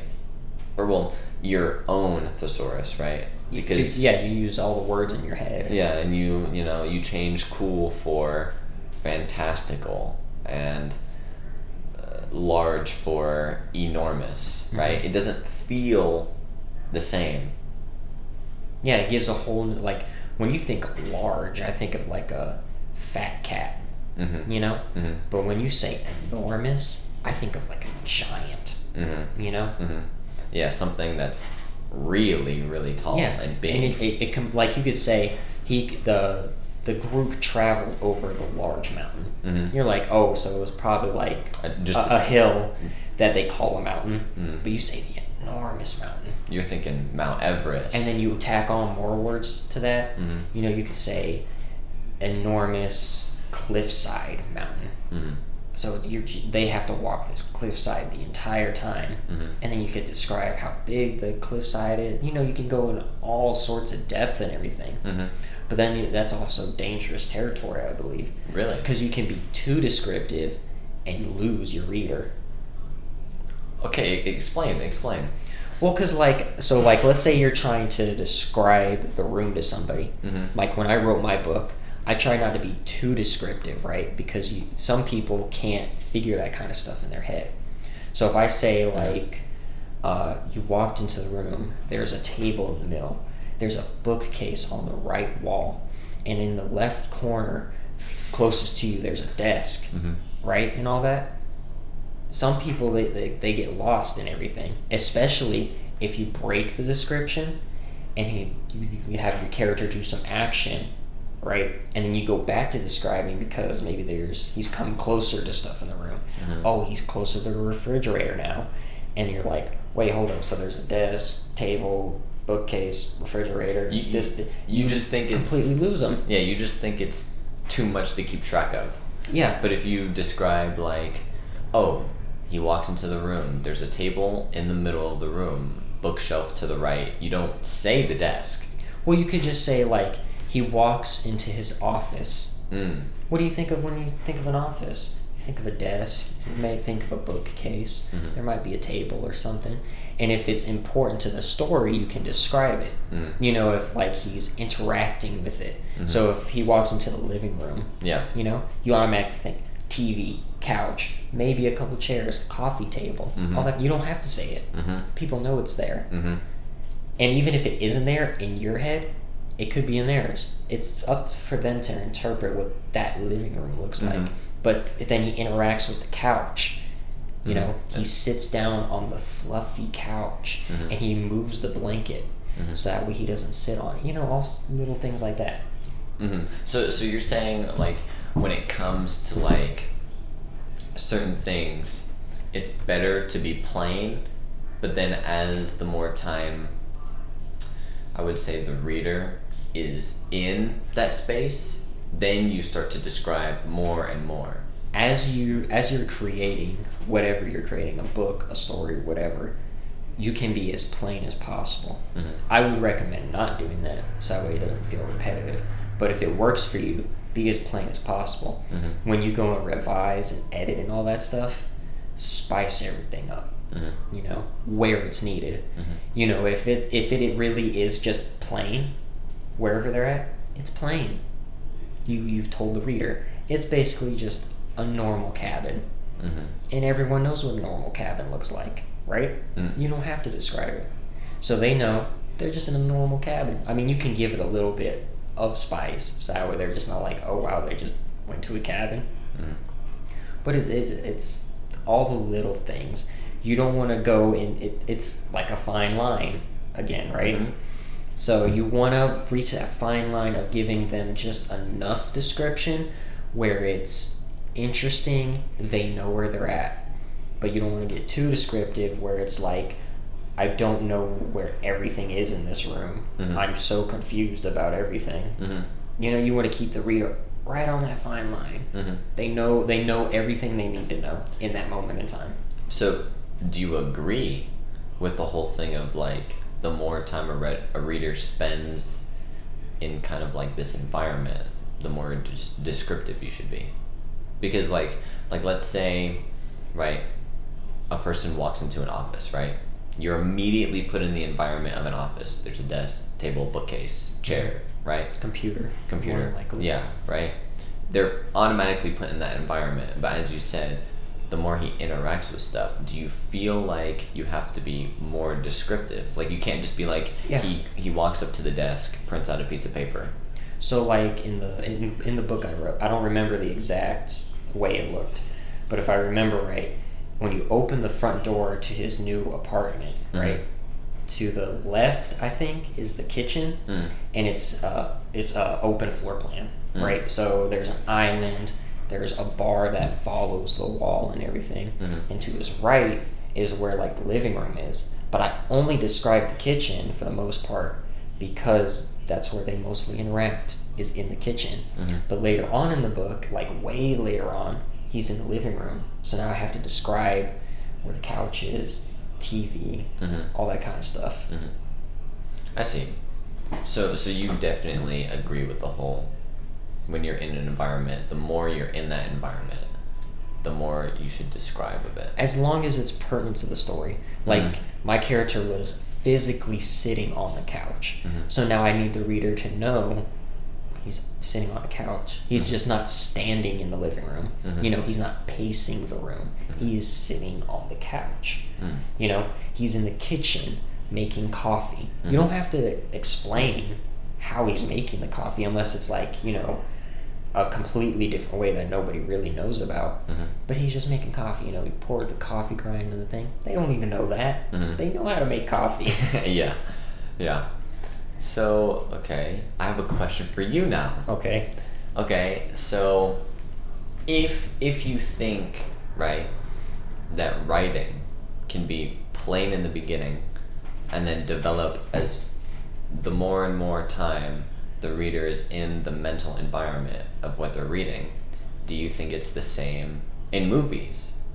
Do you think that when you're first introduced to a new environment in a movie, do you think that it should be more plain than have more things? Like, for example, if you're watching a movie, right, and the movie shows someone walking into a room, do you think it's better for it to start out as like clean and tidy, but throughout the movie the room gets more untidy and shows more of their personality in the room? Or do you think it should just show their personality or convey something right away? Well, with anything, writing a movie, it should convey whatever you need it to convey. So if we have a character who is depressed, right, that's the first thing we know about them. Chances are their room is dirty. They have a hard time keeping up with things. They may not be good with money. And that's all things you can show. You know, you don't have to tell the reader. You can show, or in a movie, you can just show it. You know, like they walk into the room and the laundry basket is completely full. It's overflowing. You know, their bed is not made up. There's trash all over the desk. The carpet doesn't look like it's been vacuumed in months. You know, and then you can like show little things like maybe they're not good with money, so you know, they start out their morning and they go to grab some coffee right before work or something like that, right? And the card gets declined. You're showing wall telling, because, you know, you probably will see a scene of it being declined. So it's little ways of showing things. But same thing, book, movie, doesn't matter. They need to know what they need to know. They don't need to know any more. Like, do you really need to know the character's favorite flavor of ice cream? Not really, unless it's pertinent to the story. Mm-hmm. You know, you don't need to know that. You may know that about your character, Mm-hmm. and that's good. You know that because maybe you'll hit it big, and everyone wants to know what the character's favorite ice cream is. Mm-hmm. Then it's pertinent. Yeah. But if it's not part of the story, no one needs to know it Mm-hmm. at all. Mm-hmm. So descriptions on writing and visual just determine on based if it's pertinent to the story or not. Yeah, because like if you start adding things that aren't pertinent to the story Mm-hmm. and don't continue the story, people lose interest. Mm-hmm. You know, it's like I can't remember what the show was, but it was just like character after character after character kept getting introduced. Mm-hmm. Why do I care about this fifth character? Mm-hmm. You know, I'm supposed to care about the first one I saw, right? And maybe the second or third. Yeah, but now I'm at this fifth one. I don't care anymore. Mhm. I don't care about any of the characters because you've thrown so much at me. Or even if it's one character and you just throw so much of that character that I don't need to know about, Mhm. why do I need to know? Mm-hmm. You know? Mhm. Like Breaking Bad, right, does this really well, I think. There's the scene where it's Walt's birthday, and with the bacon, you know, I think it says it's his 44th birthday or something like that. Mm-hmm. And then a year passes, Mhm. and they do it again, if I remember right, and it's 45 this time. That's very pertinent to the story because it shows character. Mm-hmm. You know, they all remember his birthday. Now, if they didn't remember his birthday, and he just looks, maybe that's what it was. Maybe he looks down and he does it. I think he does it himself. Mm. I think that's what it is. Like the first time they show it, his wife, Skylar, something like that, Mm-hmm. broke the bacon up Yeah. for his birthday. But then his next birthday, no one's there and he does it himself. I think that's what the scene is. Mm. And so no one's there, Mm-hmm. and it shows a lot. Like he still cares about his bacon being broken up. Mm. It's not big in the grand scheme of life and everything. Yeah. But to him, it's very important Mm-hmm. that part of his life is still there, Mm-hmm. and it's not. Mm-hmm. But Like, see, that's something small that usually you wouldn't even think about, mm-hmm. but it says a lot. Mm-hmm. You need to know Walt cares about his bacon being broken up on his birthday, Mm-hmm. Mm. but you didn't know Walt's favorite ice cream flavor. Yeah. You don't. Mhm. So, I see. But how does something that small tie into the story? Like how? Like see, I'd have to go back and watch Breaking Bad because I can't remember every little Yeah. detail. Mhm. If I remember right, Skylar and his son are no longer living with him, right? But he's doing all that drug stuff for his family, Mm-hmm. and they're not there anymore. Mm-hmm. So, you know, the show starts off, it's his birthday and everything, and the broken bacon and all that kind of stuff, and he's like, this is tradition, we do this Mm. for each family member, you know? And then his next birthday rolls around, no one's around. Not his wife, not his son, I don't know if they had the daughter by then, not his brother-in-law, sister-in-law, none of them Mm-hmm. are there. It's just Walt Mhm. and his bacon. Mm-hmm. But that bacon being broken reminds him of his family who's no longer around. Mm-hmm. You know what I mean? Mhm. I know it sounds stupid, but it's very important to Mhm. the character of Walter White. Yeah, because it shows that he cares. He truly does care, but he's by doing the drug stuff and then knowing about it and everything, or at least his wife knowing about it. Mhm. It's like There- you know, it's butting heads. Yeah. He wants to do everything for his family, but in doing so, he's tearing his family apart. Mm-hmm. Now, do you think a scene like that is created because of the story that they portray? Like if it, like, let's say Breaking Bad hasn't come out yet. You're the creator, Mm-hmm. right? And they're just like, okay, I want a person to do something to help their family, but at the same time tear it apart, Mm-hmm. right? They have that big kind of like umbrella, right? And then they have like the smaller stuff under the umbrella, right? Do you think that when you have a big umbrella scope like that, you need to have the smaller stuff like that? Not right away, but as you're writing your story, you might have like that aha moment where it's like, this would be a perfect scene to show that emotion and everything. And so, like, you might just write Walter's first birthday in like the first season, right? And you're not even thinking of that. But as you get closer and closer to it, you're starting to think like, how do I show like his family's no longer around? Like, of course they're not in the house anymore, but you want to show more. You want to show that Walt still cares about it, right? He cooks himself breakfast. If I remember right, they used to cook breakfast together as a family, and then the son would come in. No one's there to cook with him anymore. It's just Walt. Eggs and bacon, and then he sits down, and the bacon's just sitting there. It's not broken up. It's not brought to him already broken up and made. He has to do it because no one is there anymore. And it's that slow progression of little things that you can drop in to a story, and then you get to that moment, and then he just looks around and there's no one. You don't have to say anything. You can see it. When you're reading it, you can feel it. You know? So would you say, like how you said throughout the story, the more it progresses, like you can drop little things. Do you think in the moment, like before you see him with no family and he has to break his own bacon, do you think like the small things like that are kind of useless to drop? When you're first writing something, I would say you don't really need it. You know? It's when you create characters. If you don't care about your characters, no one's going to care about your characters. You have to care about your characters to make other people care. I agree. Right? So, as you're writing, you know, you're giving these characters personality and everything.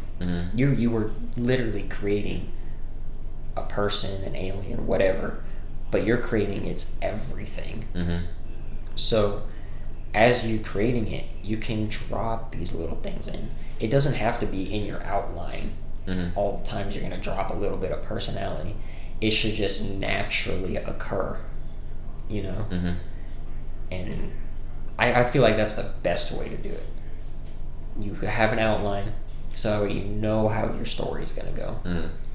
And then you can have an aha moment, or what if I do this moment? And then you just write it and see if it works. If it does, awesome. If it don't, edit it. You know.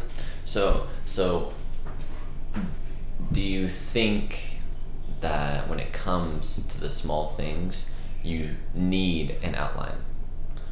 No, you don't need an outline for the small things. Have an outline for your story, and then once you come to a part and you're trying to think, how do I evoke emotion here, or something like that, it's up to you to come up with a scene to evoke that. You know, whether it's a movie or a book, because, you know, with a book you're going to use words. It's all words. But with a movie, it can be the atmosphere around the characters. It could be something really small. You know, maybe a character is just looking at something in their hand. You know, and you don't really see a background at all. The lighting, the weather, the people around them, the people who aren't around them, all that kind of stuff. Those are the little things that also matter. You know, does he have a big group of friends? Are they there anymore? Yes, they're still there. Okay, so they're all right. Or are they fighting? You know, it's... So you definitely think that the small things, not necessarily needed, but they enhance the experience of the reader or the person watching the movie. Like I said, it's a fine line. It's a fine line. Because you can overdo it as well. Yeah, for sure. You could drop too many things in, and your reader's like, I don't care. Or the person watching the movie is like, yeah, okay, let's get back to the actual thing I care about. That, or they don't even see all the small little things. Yeah, you could add all the small little stuff, and it doesn't even hit. You know, it's just like, okay, that was weird that they put that in. Yeah. You as the writer, you know what you were trying to correlate. But them as the reader, they might go like... Yeah. feel like that's definitely like a challenge for a creator, is to have that fine line of knowing when to have the aha moment and when to not put in like so many little things. Well, it could, like, if we go back to music, right, it could be a thing of like, do I do more or do I do less? Mm-hmm. You know, because some people, they'll listen to the same track that they've been working on for the past week. They've heard it hundreds of times, but they're still wondering if they should put a snare drum on that one little hit, right? And they're just like, I don't know. And then they put it in, and they're like, is that better? Did that sound better than last time? Then they take it out, and they just keep doing this cycle. Mm-hmm. Sometimes you just have to call it. Mm-hmm. You know, it is what it is, and put it out there. Mm-hmm. Like, when I was writing my book, I would just write some of the stuff I don't like. I haven't gone back and edited it, right? It's September. I finished writing in February, I think. January, February. Mm-hmm. I haven't looked at it at all. I don't remember a bunch from it. I'm sure when I go back, it's going to be garbage, and I'm going to have to change everything. But that's all the little things. Eventually, I'm just going to have to say, it's done, you know? And put it out. Okay.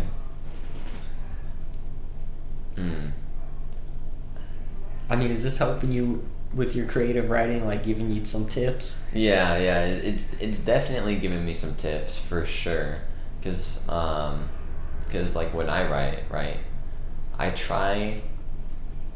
I honestly try to go like as basic as possible, but to have like some descriptive stuff in it, right? Like here, if I pull something up from it to give you an example. This might take a little bit. That's fine, take your time. But what would you like? What would you like? Just give me a setting. a setting. Yeah. Okay. First one, it don't matter. First one. Good or bad. See me, I feel like it does matter. Well, yeah, because you're the person that wrote that. Yeah. The thing is like, so with writing, anything, right? When it comes to settings or a character, you have to care about it. And you have to care about it like that person or place is real. Because you want other people to get engulfed in that feeling, right? But then there's a moment as a writer, I believe, that you have to stop caring. For sure, Because if you care too much, you're never gonna quit writing or release it. Yeah. It's just gonna sit, you know? Eventually you just have to stop caring and then bang, let it go, and then let the people decide whether they care or not. I see. Okay, so for my example, right? It's a watchtower called King's Watch, right? And it's at the opening of a canyon that has a gateway. And literally all I have for it is the name, King's Watch. Name of watchtower, near gateway of canyon, right? But I feel like there needs to be more, right? I feel like you need to describe what it looks like. Describe the gateway, describe the canyon. Well, yeah, but is there traffic? Is there not traffic? For you right now as the writer, that's for you to decide later. You know what I mean? So right now, I would say that's fine. It's not good or great or anything. It's just fine. Because you have a starting place, and then you can go from there. What does the watchtower look like? The gate, the canyon, the road. Like you said, traffic. Is there a bunch of people coming in and out? Or are there guards standing there? And there's a long line, you know? So like for another example, right? This is a city that's on the mountains in the middle of... When you say on the mountains, it's literally... Like it's like on the mountain. Okay. Like it's not like they build like their own ledge or anything, but like it's like made on the mountain. Like you have it's like a tiered city almost. Kind of, Yeah. right? Literally, all I have, like, I don't say, like, there's tiers or anything. I literally just say city on the mountain in this specific forest. That's literally all I say. But But the thing is anybody ever gonna go there? I don't know. And see, that's the thing. If they go there, then that information is pertinent. If they never go there, why do we need to know what it looks like? So do you think, as a writer, as a creative writer making settings, do you think that you should only make the setting have more information when, like, the reader or the person involved goes to that setting? So, like, Okay, so like for you, you're creating a world yeah, for like a D&D game, yeah, right? So if you were to write a book mm-hmm. and try and sell it of your world, right, for other people to use and everything, Mm-hmm. you'd have to put in everything, Mm-hmm. right? So that way, whoever's the DM for that group that bought your book and wants to play in your world, he can create whatever story he wants in your world, but he needs to know every little thing Mm-hmm. about every place. Mm-hmm. You as the writer, don't, Mm-hmm. because you can just make it up. Yeah. So basically, what you're saying is, like, right? Because on this continent that I'm making, right, there's 4 quadrants, pretty much, right? The top left quadrant is completely finished, like, literally down to the T, like, every little detail, right? So do you think, as a writer, I'm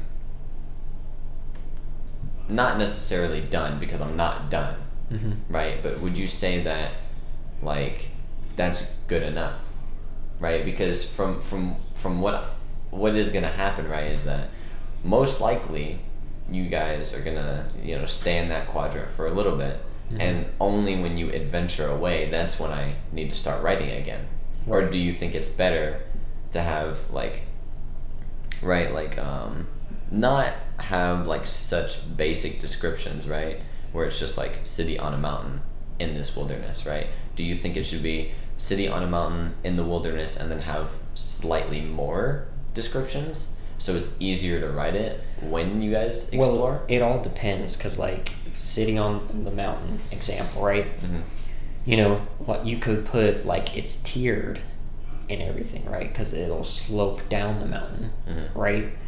And then as we enter, if it has like districts, each district might be different. That's when you need to describe stuff like that. That's when we as players need to know what's happening. Mm-hmm. And if we go all over the place, hit every district in this city, we need to know all the information. What we're seeing. Is it more of a poor neighborhood? Is it rich? Is it middle class? Is it, or is it just a rich city? Mm-hmm. Just a bunch of kings live here. Mm-hmm. And that's what it is. We need to know that as players, but we only need to know what information we need to know. If we never go to District D, we don't need to know what it looks like. We may need to know what kind of people live there.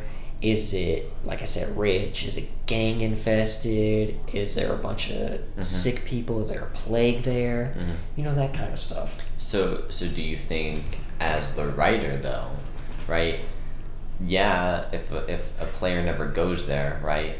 Technically, you could say the writer never has to write it. But do you think that the writer has to have at least some writing about it, like more descriptive writing about that certain area, because there's a slight chance that they will go that there. they will go there. Okay, so you're in a very interesting spot, right? Mm-hmm. Because you could literally, because you're going to DM it, right? Mm-hmm. You could literally just write it on the spot if you wanted to. Mm-hmm. I wouldn't do that. Yeah. I'd at least have, a little bit. A guideline. And then if they need to know more past whatever guideline you have, then you can come up with it on the spot. You can end the session, however.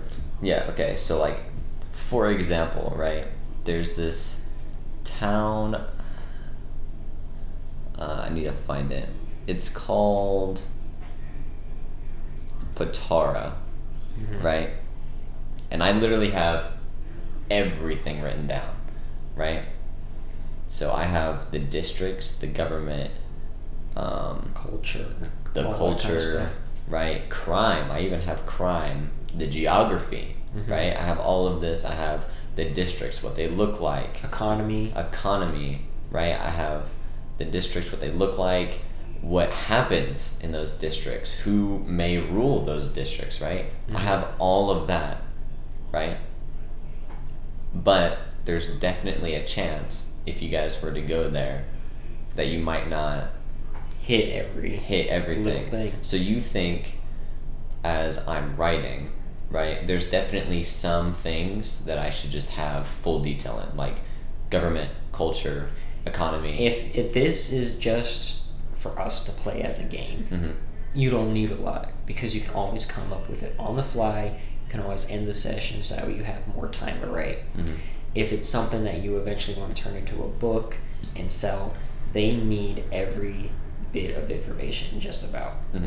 So if it's just for us, right? So yeah, you don't need that much information. So like for the city of Patara, right? It's an underground city, right? And it has layers. Like, think of it as like an ant farm, right? Where they have the surface level, then they have, the tunnel level, and then they have like where they sleep level, right? There's 3 different levels. There's the Vulcan layer, the Terra layer, and the Axis layer, right? And each layer, I have like homes. If it's like a place of homes, is it where the military is? Is this where the workforce happens? What influence is in this district, right? Because there might be, like I said, a gang, right? So in this district, the gang leader might have influence over this district, or maybe the government has a district over that, or influence over that district, right? So do you think I should just have like a basic? So I'll read like the Vulcan layer, right? The Vulcan layer is a divide between impoverished homes and humble temples, and the barracks of the Vidae Keep, where many of the sunken wardens of the Maelstrom Concord's army remain until called. Do you think that is enough for that district to just play, or do you think there should be more? That's fine to play in, but you may have to, because I don't know what kind of story you're going to tell and what pertinent information may be in that district. We may never have to go there, so you may never have to write it, or maybe we're there almost all the time, so we're going to need to know a bunch of things there. It's all depending on what story you're telling. Okay, I'm starting to understand a lot more now. I'm definitely not feeling as bad about like having to write like these long paragraphs, right? Because like basically, I would say for us playing the game, write what you think is pertinent. If you plan on selling it as a book, you better put everything in there. Okay. So you're saying I don't really necessarily need to complete the continent for us to play it? No. You're just saying I should have small descriptions. You should have enough to where if we go somewhere where you don't have a lot of information, you at least have enough to where you can end the session there. Or make it up as I go. But if you're going to make it up as you go, you better be writing down what you're saying or have a recorder going so that way you know what's going on. And you don't show up next week and you're like, I don't necessarily remember what happened, so we're just kind of going to make things up from here on out. Yeah. Once again, it's always that fine line. Yeah. Well then, I don't feel so bad anymore. I don't feel bad. I think that's the problem with a lot of people who are creative. They feel bad because it's not going exactly how they planned in their mind. Music, painting, writing, making movies, whatever it is. Mm-hmm. People are always so critical about themselves. Mm-hmm. We're all our hardest critics. Mm-hmm. You know, nothing I do will never live up to what I want it to be. Mm-hmm. Anything you do will never live up to what you want it to be. Yeah. Until you start getting, like, you know, affirmations from everybody. Oh, yeah, man, I read your book and it was amazing. You're like, really? And then you hear it from somebody else and then somebody else and somebody else, and you're like, okay, maybe I did create something that's actually worth something. Mm-hmm. Interesting. Well, yeah, okay. I don't feel... It's weird. I mean, after having that little, like, tips and tricks type thing, Mm-hmm. I definitely feel like my world is more complete than it actually is. That's good. That's crazy to say. Like, after you said that, like, we could start playing next week. Because, like, if you think about it, right? Mm-hmm. Like, I love Naruto, right? Mhm. And I bring it up because you know it as well. Yeah. So, like, no one really needs to know everything about Naruto. Mm-hmm. But now Naruto is, like, such a huge phenomenon around the world. Mm-hmm. Hundreds of thousands of people have watched that show, Mhm. if not millions, Mhm. right? So you do have, like, a slight niche group who do want to know every little thing about each character. Mm-hmm. And they make books for that. Mhm. You know, you get to know their height, their weight. You don't need to know it during the show, Mhm. but it's just, like, you know, cool little facts to make.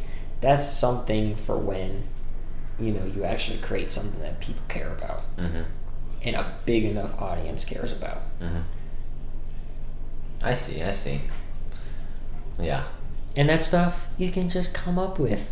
That's the... Oh yeah, Naruto, he's I don't know, he's 5'9" and 185 pounds. Mm-hmm. Yeah, sure, okay. Yeah, but in the show he looks like this. Yeah. You know, right? Like have you ever seen that little meme where it's like the tall minion in Despicable Me, where he's like the long skinny minion, Mm.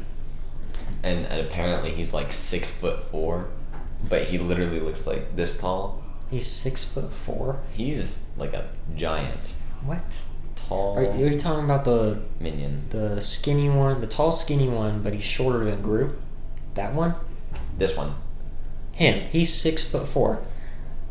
I think he's like 5'9" or something So like then that. how tall is Gru? Yeah, exactly, right? Right. In the show, he looks small, right? The minion looks small, Mhm. right? But if you get into all the little details, Gru is probably like 20 feet Who tall. found out that he's 5'9"? Not the people wanted them to know, so the creator said he was The like, creator was just like, yeah, that skinny minion is 5'9". yeah, And Yeah. so Gru is at least twice his height, I think. hmm so He's like 11 foot. he's like 11, 12 feet tall. Yeah, What in the world? I know, it's crazy, right? Let's see if I can figure out his entire. Who's the creator of the... Oh, I don't know. What is the movie? Despicable Me. Despicable Me. I was going to say Minion Me. Yeah, no, I don't know. Let's see. How tall is the tallest minion? The tallest minion is 120 centimeters. That isn't... I don't know. How many... or how many feet and inches is 120 centimeters? Oh, never mind. It's actually way smaller than I thought it was. What is it? It's pretty much 4 foot. Still. Because, like, here, I'm going to look up a picture of Gru. Mm-hmm. Gru and the Minions. Mm-hmm. Gru and Minions. Let's see. Okay.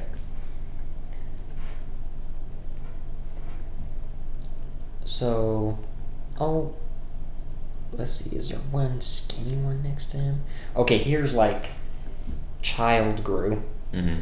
So that tall skinny one is 4 feet. Yes. So he's 4 feet right there.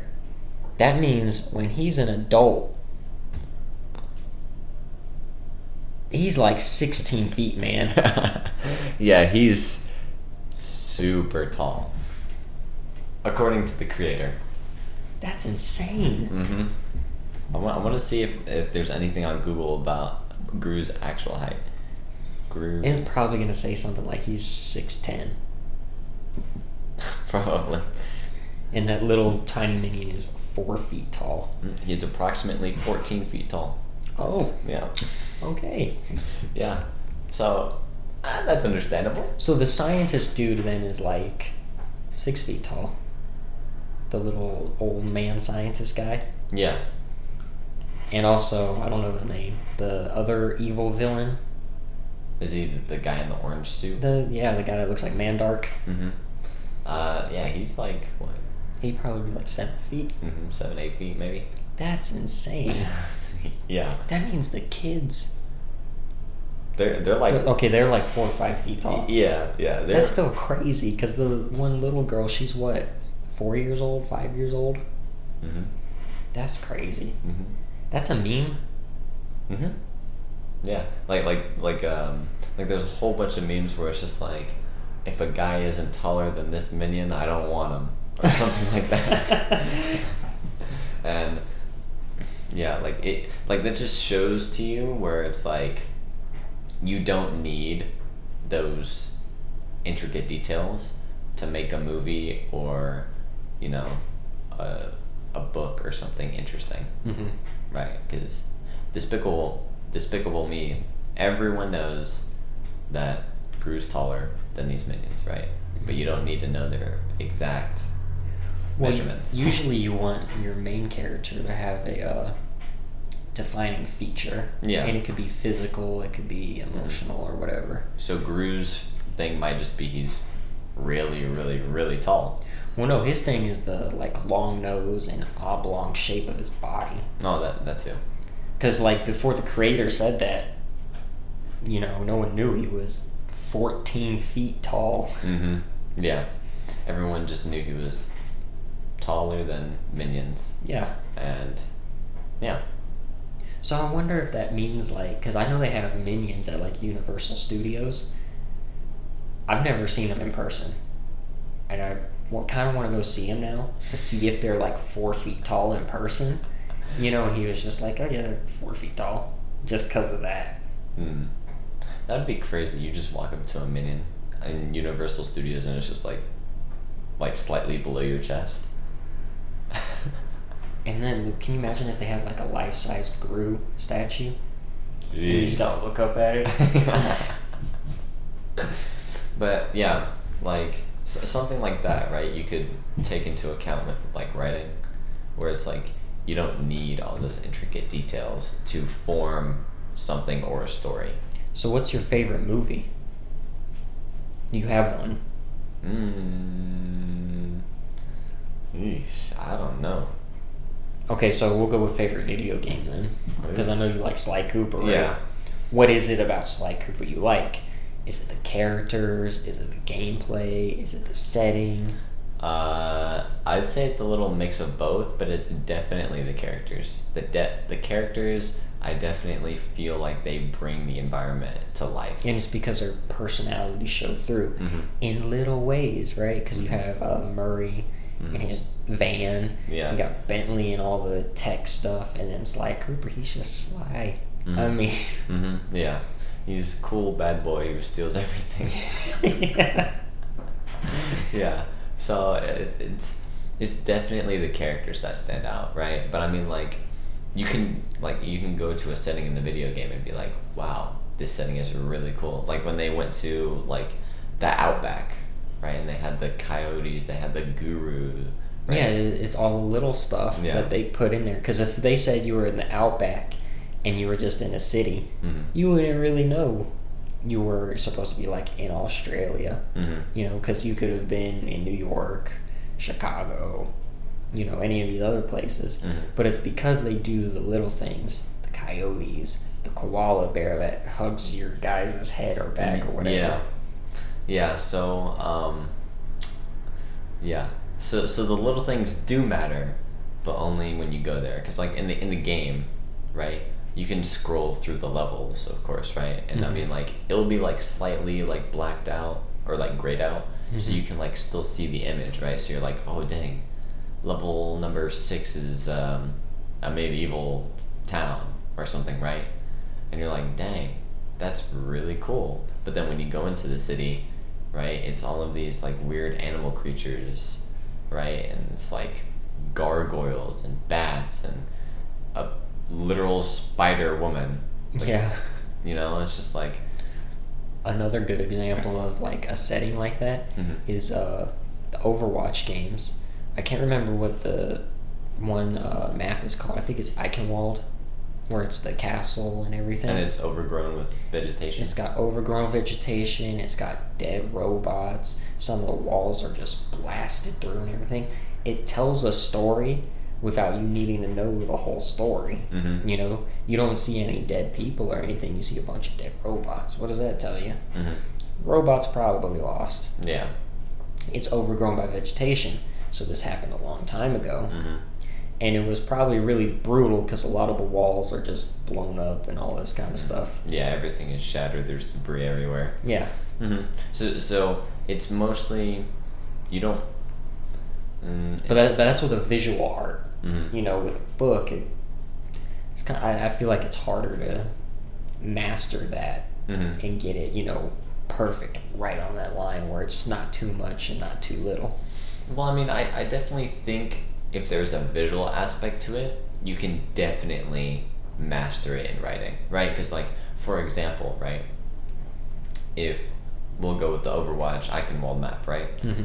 If you were reading that, right, and someone said, these people visit an overgrown,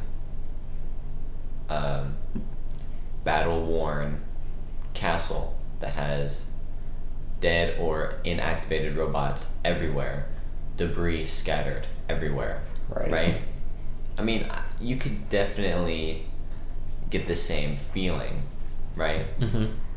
But I feel like you'd have to put more in writing than you do in the visuals, right? Because, like, you can say that, you know, this thing is overgrown and something, right? But I mean, like, is it overgrown with like little leaves and like little vegetation, or is it like just straight up like 12 feet tall like weeds? Yeah. Right. Like Legend of Korra. Yeah. When the Earth started taking over, I think. I think it's the spirit world. The spirit world started colliding, and like you had like these like 14 feet vines just like curl around like whole buildings, or rip straight through them and all that. Yeah. So I think it's definite, like you said, it's definitely harder when writing, because I feel like you have to put slightly more description to tell, you know, like the same sort of feeling with visuals. Or I feel like it's the same mastery level, because like you can be really, really good with words, but then you take that same person and try and put it into a visual, they may not get it right. They may get close, but not as good as somebody who is a visual master, and that visual master may not be able to put that into words. Yeah, it's definitely like their own kind of craft thing. Which is why with like movies, it's not just like the director and that's it. You know, because the director may not be very knowledgeable about lights. He knows enough to, you know, like say what he wants, but he doesn't know how to actually make it happen. You know, make the magic happen. Yeah, the director is like, so I envision a scene where it's dark, moody, this and that, right? And the light guy's like, okay, we need to have a light this far away to create like a sense of darkness, and you know, there might be multiple different color lights, right? Like if someone's outside and it's in the middle of night, you don't want like a bright yellow light from a lamppost unless he's right next to it, but you also want to have the light from the moon, right? Yeah, from the moon. Or it could be the lamppost is far away so you can see it off in the distance and it's just like this tiny little light. Yeah. Yeah, but I would definitely say that writing and like visuals, it's definitely like its own kind of mastery, Yeah. right? But in my opinion, it's harder to write, right? Well, I think that's just because you're not very good at it yet. Maybe. You haven't practiced enough. It's all practice. Definitely. But like when I'm creating like buildings and stuff, Mm-hmm. I find it a lot easier to write it when I have a visual. Oh, yeah, because you get to see every little detail. Mm-hmm. And Yeah. plus, like, you can't image in your head like me, right? Mm-hmm. So there's nothing there. Yeah. You can say all the words you want all Yeah. day long, Mhm. and it's just darkness. Yeah, because like if I make a visual, it's just so much easier to just be like, oh, the visual has a cracked window, so I'm gonna put that in writing, right? Mhm. You walk up to a old decrepit building that has a cracked window on the right side, right? Mm-hmm. You know, stuff like that. But like, if I picture that in my head, right, like I don't see anything, right? So it's harder for me to put it into words. Yeah, no, I totally. Like, when I was writing, Mhm. right, or I was writing the other day, right? Mm-hmm. I was trying to figure out how to, because I felt like I was just repeating the same thing over and over again. I was just like, forget it. I'm just going to repeat because I can't come up with anything right now. Mm-hmm. And it's not because the setting wasn't changing. Mhm. It was the same setting, right? But slight things are changing in it. But I didn't know how to make it interesting Mhm. without it being boring. Mm-hmm. And I literally just had to stop writing because I was like, I've got nothing. I literally have nothing. Mm-hmm. Yeah, like that's why I'm starting to get used to the Tailspire Mm-hmm. game, because like when I'm like showing my world and stuff, right? Because you know, I know that some of us have limitations, Mhm. right, with like visual and like making stuff up in their mind, right? So I think it's definitely beneficial to have a visual effect, or not effect, but a visual thing to help them understand what it looks like, or what's going on. Right. Mhm. Well, you could also use that, like, if you're having trouble creating something new, Mhm. you could create, like, a whole new city, town, or whatever. And then what you see, you just describe it on paper. Mhm. Like how you were saying, you use an image and then you just bang Mhm. right there. You could do it that way too. Yeah, that's very true. That'd probably be the easiest way to do it for you, because then you could just be like, oh, well, that kind of looks off, so I'm just going to move this building over here and this and that and the other. Mm-hmm. And then you just put it on paper. Mm-hmm. Yeah, because I'm not gonna lie, sometimes like I have a hard time just envisioning my city, Mm-hmm. right? And it's just like, you know, I know that this and this are here, but like, where do they go, Mm-hmm. right? Like, that's what I want to do. I want to make maps of like cities, not just for me, but for you, but mostly for me, you know, just to know where everything is at, right? Well, that's another thing. That's what I was talking about earlier, about if you describe too much, Mhm. people get confused about where every little thing is. Mm-hmm. And so you also got to watch out for that. You don't Mhm. want to put too much into a city and then it's like, Mm-hmm. I don't even know. Because, like, you know, sometimes you go driving somewhere and if you didn't have Google Maps, you'd never find the place. Oh yeah. Ever. Oh yeah. Yeah, because like you know, in some certain areas of towns, right, they'll have just like an entire block of just like restaurants, and then you go down the street, more restaurants, Yeah. and then, you know, most of the time it's not even just restaurants. You have, you know, like Jack in the Box, Ross, a grocery store. Yeah. You know, it's just like, I'm just trying to find like Starbucks or something, right? Mhm. And like it has like that sign where it has like all the different logos, Mhm. and they're like that small or like super tiny, and it's just like, I'm trying to look at the billboard, but I'm trying to drive. And then sometimes Google Maps don't even get it right. Mm-hmm. So I had to go get my fingerprints done for the job interview, right? And it was like, they told me to go to the sheriff's office. I was like, okay, no problem. It's probably by the courthouse, right? I go to the courthouse, or I'm using Google Maps and everything, and it's telling me, go down this way, following it perfectly, right?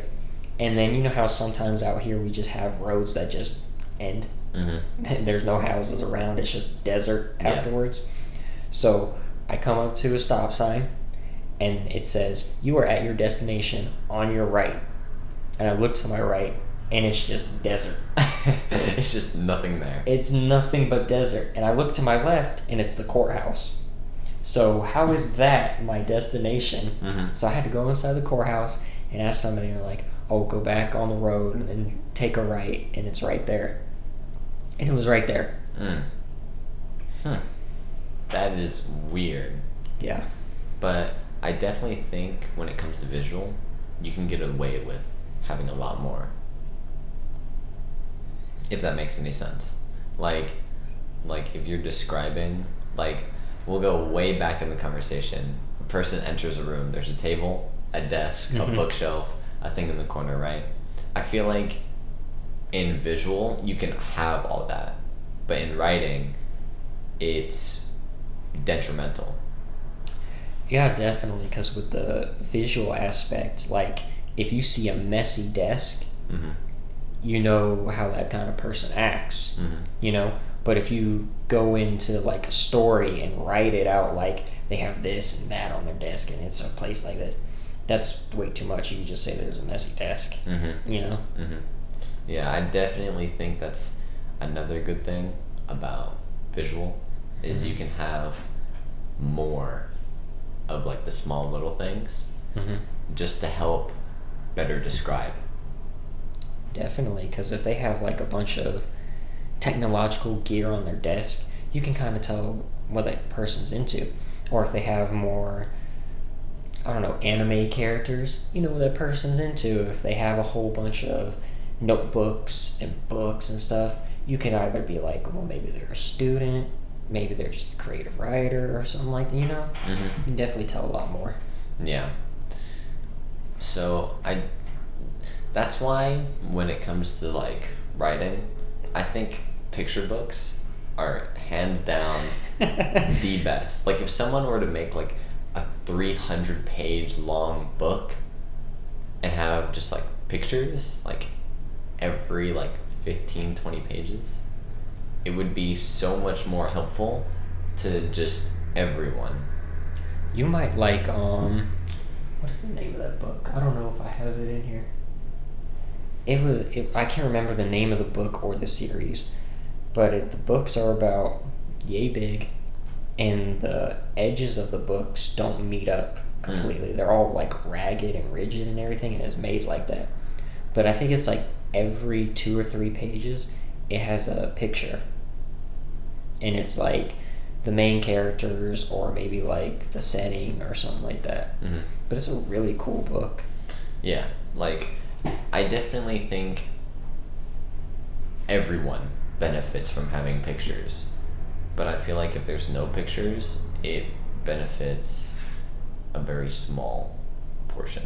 See, I disagree with that. I think some people don't want pictures at all. Really? They want their image in their head, and that's it. You know? I mean, and if they have a picture, it's messing with that image. I mean, I can definitely see that, right? But I feel like having a picture, it conveys more of what the writer wants, right? So you can, like, start to understand how the writer feels and this and that, right?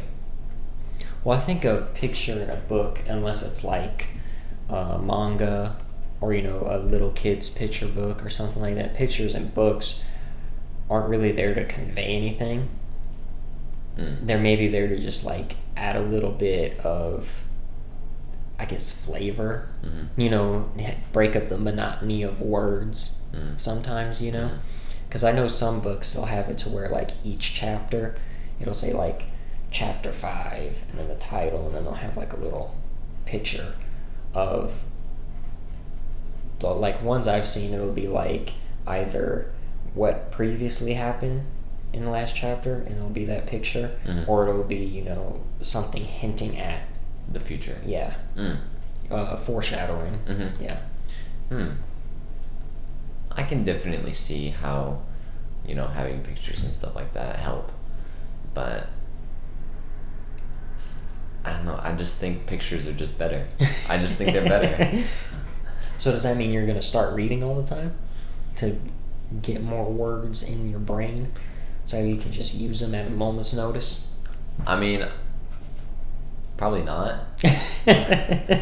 Because, like, me, if there's no visual, it's hard to grasp my attention. Well, that one book I was just talking about, the human rights movement, it took me 6-7 months to read it. Yeah.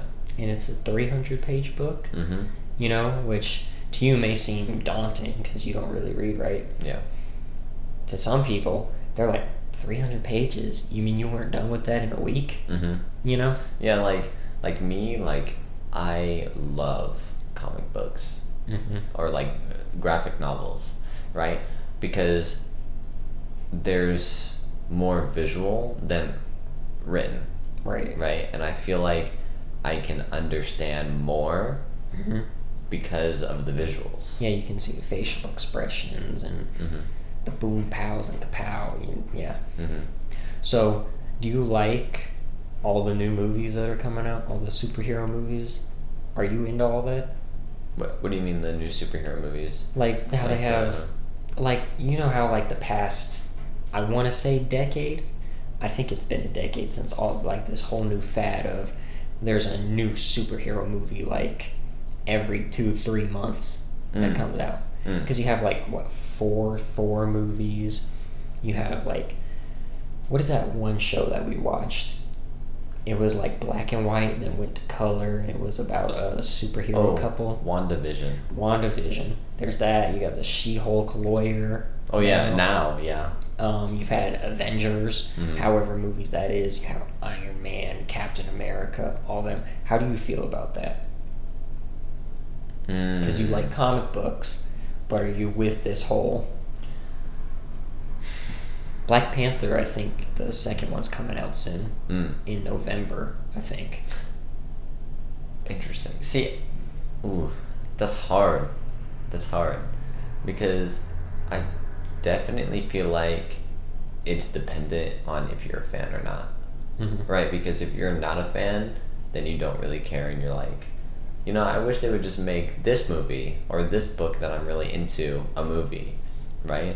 But if you're a fan of it, you're just like, yes. Well, see, I'm not too sure about that, because, like, with Star Wars, the people who hate Star Wars the most is Star Wars fans. Like, there's no one who hates Star Wars more than a Star Wars fan. Because they'll be like, oh, why'd you do this, or why'd you do that? You know what I mean? I would definitely say it differs from fan to fan as well, right? Because, I mean... Obviously, there's some fans that will, of course, just watch it to watch it. Yeah. Right? But then there's definitely people that are like... I'm talking super fans. Yeah. Like, why is this and that? Right? Yeah. Like, for me, I'm not really into superheroes, and I don't really understand why people like superheroes in comic books so much. So the whole movie thing is stupid to me. Like, people, they go see, like... I understand they enjoy it and everything. Cool, fine. I just don't get it. Like, you've seen these characters hundreds of times at this point, and it's like, I know Thanos. I haven't seen Endgame. I think it's Endgame with Thanos in it. Yeah, and he snapped half of everyone away or something like that. Yeah, he snaps half the population away. It's like, why do I care? That's literally God at that point.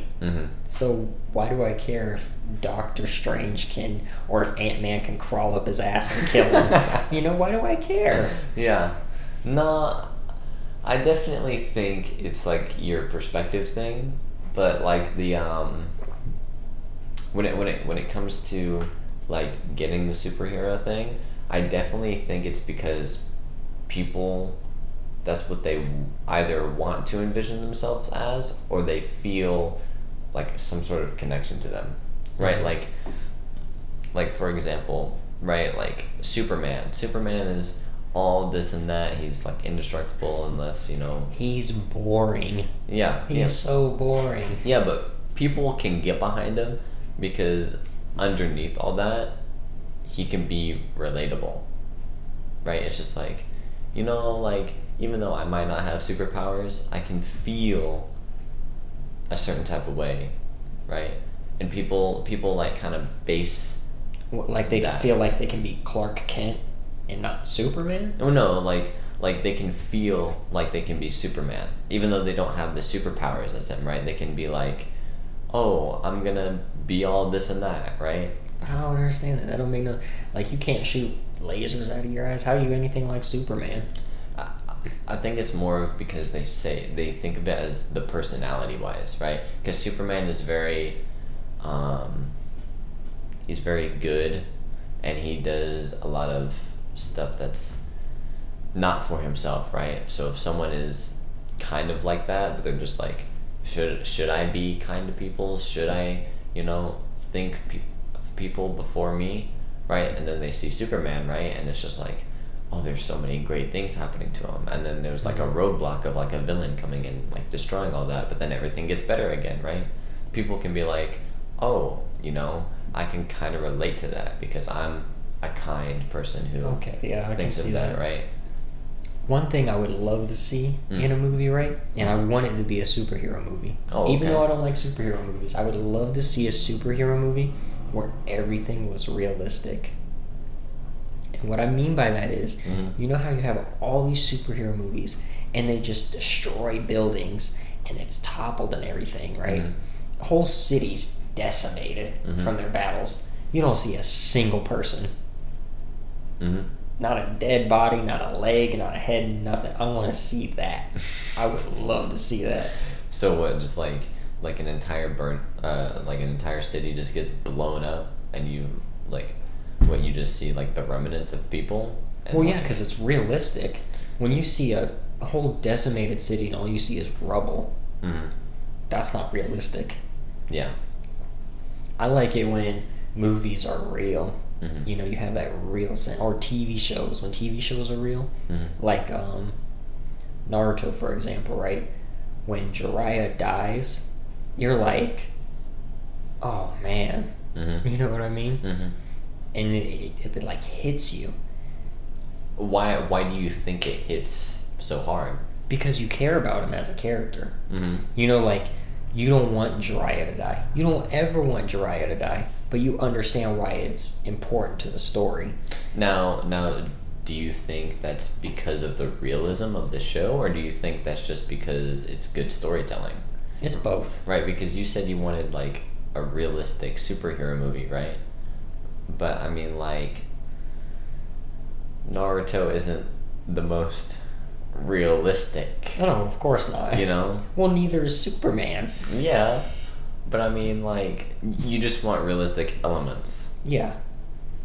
Like, you know, it's okay to go away in, like, fantasy land, like Naruto, Superman, Harry Potter, anything like that, right? But they're all human at the end of the day. We're not really dealing with aliens, right? These are humans with emotions and feelings. But they don't act like it. Superman decimates entire cities. And he doesn't even feel bad. Doesn't even feel bad at the end of the day. He's like, I have destroyed the villain. And But life just goes on. But like a normal person, like in the moment they might be like, hip hip hooray, I defeated the villain, right? But then like later on they might just be like, but how many lives did it take to destroy the villain? That's why I really like Pain in Naruto. That whole scene where he was like, what about my family? What about my village? Like, that's real. You know, of course it's in this fantasy land where he literally just gravitational pushed an entire village into rubble. Yeah. But it's real. He's looking at Naruto and is like, what about me? Yeah, sure, your family and friends they're kind of messed up right now. Mm-hmm. But what about me? That happened to me when I was a little kid. Mm-hmm. And nobody hears. No one's crying. Yep. No one cares. Yep. That's real. Mm-hmm. That's why I like it so much. Mm-hmm. I see. And do you think because of that, the real consequences that come from that realism makes it even better? Like if there's like some realistic elements, right? But then the consequences from those elements come back, right? Like with the pain thing, right? Mm-hmm. When they get the flashback of like, oh, it's like war after war after war, right? That's the realistic element, right? Mm-hmm. But then when Pain comes to the Leaf Village, right, and just blows everything up, and he's just like, you don't see anyone crying. That's the consequence of that realistic thing. Oh yeah, absolutely. It creates like a even bigger dynamic. It definitely You know? like enhances like everything, Yeah. and it makes you feel more for sure. Yeah. Mm-hmm. And then it's also like when you have those elements Mm-hmm. of realism, Mm-hmm. because like when you have a movie, book, TV show, anything, you have to care about the characters. Mm-hmm. If I don't care what happens to them, I'm gonna stop watching. Mm-hmm. Like when I was watching what is the name of the show? Jujutsu Kaisen, Mm-hmm. right? I didn't care. Mm-hmm. I don't care about any of it. Like they didn't make me care. Mm-hmm. You know, Naruto, for some reason, I don't know why, I cared. And I watched all the way, right? Mm-hmm. With, what was the other one that I was watching? Demon Slayer. Demon Slayer. I was enjoying it. Mm. Like, I was legit into it. And then these two annoying characters that I don't care about because of their annoyingness, Mm. I stopped watching. Mm-hmm. I just can't care about them. Mm-hmm. And when they're an integral part of the story, how am I supposed to watch it? Mm-hmm. You know what I mean? Okay, so like for example, right? We'll go with the Jujutsu Kaisen and the Demon Slayer concept, right? In Demon Slayer, you have these characters that are annoying, but they're part of the main cast, right? Mm-hmm. That's why you stopped watching. Yeah. But in Jujutsu Kaisen, right? If you have like the main cast, right? Good. Like would you say that because there's technically 4 main characters, it's Itadori, Megumi, the girl, I think her name is The girl. yeah, I can't remember her name ever. Let me guess, you don't get the last guy's name though, right? Yeah. And then Gojo. Mm-hmm. I think her name is Midori. Don't ask me. I can't. I physically can never remember her name. I don't know why, but like right, those 4 characters, right? Would you say you care about those characters? No. Really? Like, those 4 characters, none of them were annoying. Realistically, nobody in that show was really annoying. Like, there was annoying parts, but nobody was inherently, like, their entire character is, I'm annoying, right? But none of them were interesting to me. So, okay. Like, I don't understand what was interesting about he ate some really old dude's finger and got a bunch of power. Mm-hmm. I don't understand what's interesting about that. But see, it's actually not a lot of power. Comparatively. Comparatively, it's not a lot of power. It's not a lot of power, right? Because I understand, like, Gojo is supposed to be like this almost god of a fighter and everything. Mm-hmm. But he's not interesting. Why? Because I don't see the struggle. So if you saw him struggle, like for example, right, in the beginning, right, he's portrayed as this almighty force that can never be defeated, and then you watch, and right, you see him fight, and you're like, oh, it's cool, I know that he's this almighty force that can't be defeated, right? Cool, but what if you see him later on get absolutely stomped by someone? Here's my problem with that, right? So I know I'm going to sound like a Naruto fanboy, but Kakashi and Gojo are like almost like one and the same kind of character because they're the teacher to the main character. Yeah. So Kakashi, when you first see him, he seems like badass, strongest guy. You're like, whoa, how could anybody ever defeat him, right?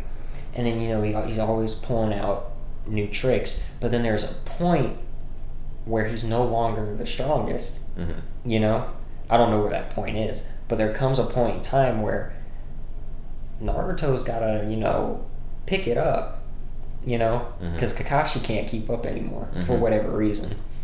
Gojo, it's just, to me, is kind of boring because you don't see that progression. And I know you've said that eventually it does show that, but I want to see it at the beginning. I don't want to see you at your strongest. That's boring. Well, I want to see the real struggle. Well, give me the realness. Well, I mean, in the beginning of Naruto, you don't see the real struggle with Kakashi. You don't see it for a really long time. You don't see that for a really long time, but what you do see is progression. Yeah. From when they first meet him until, he's no longer strong anymore. And then that's when you start seeing the real struggle, I feel like. Now, would you say the progression is more of a degression? Because you don't really see him gain power. You feel like he's losing power because everyone else around him is gaining power. In a way, yeah. You could put it that way, yeah. Because, it makes it more interesting. Because this man is supposed to teach 3 children how to survive out in the ninja world. And he ain't even the strongest guy out there. That's interesting. This guy is supposed to teach 3 children how to live in... I don't know what they are. They're not... What are they called? They just call it the Jujutsu Society. Yeah, they're in that. And he is, like, the strongest guy ever. It's not interesting. Because anything he comes across, he's just going to destroy. What's the point of watching that? Yeah. Like, sure, the visuals are cool, big explosions and all that, but it's like, to me, it's like a superhero movie. I already know who's going to win in the end. It's not interesting. But what if, right, they make this character like this, right? And then, right, like, let's say Gojo goes into a fight, right? And Gojo is just like for a fact, because every other fight that they've shown, he just is just better, right? Like, GG diff, right? What if you have that expectation? You're just like, wow, another fight, he's probably just gonna stop. And, like, you see him struggle. Like, you finally see this almighty force finally struggle against an opponent.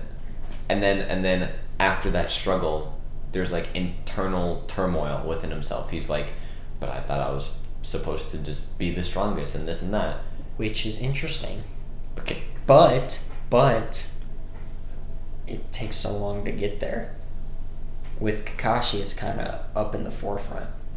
Because, he's, Jonin level? So you're like, oh, wow, so they're nothing compared to him. And then there's stuff above him, And it's just like, we're supposed to learn from this guy, but he's pretty much a nobody. Even though everyone knows who he is, he's a nobody compared to other ninja. Gojo, he's the guy. He is the guy. It's not interesting. When you mean the guy, what do you mean? Meaning, like, everyone knows he's gonna win every time. And there's most likely not going to be struggle until there is, because the plot needs it.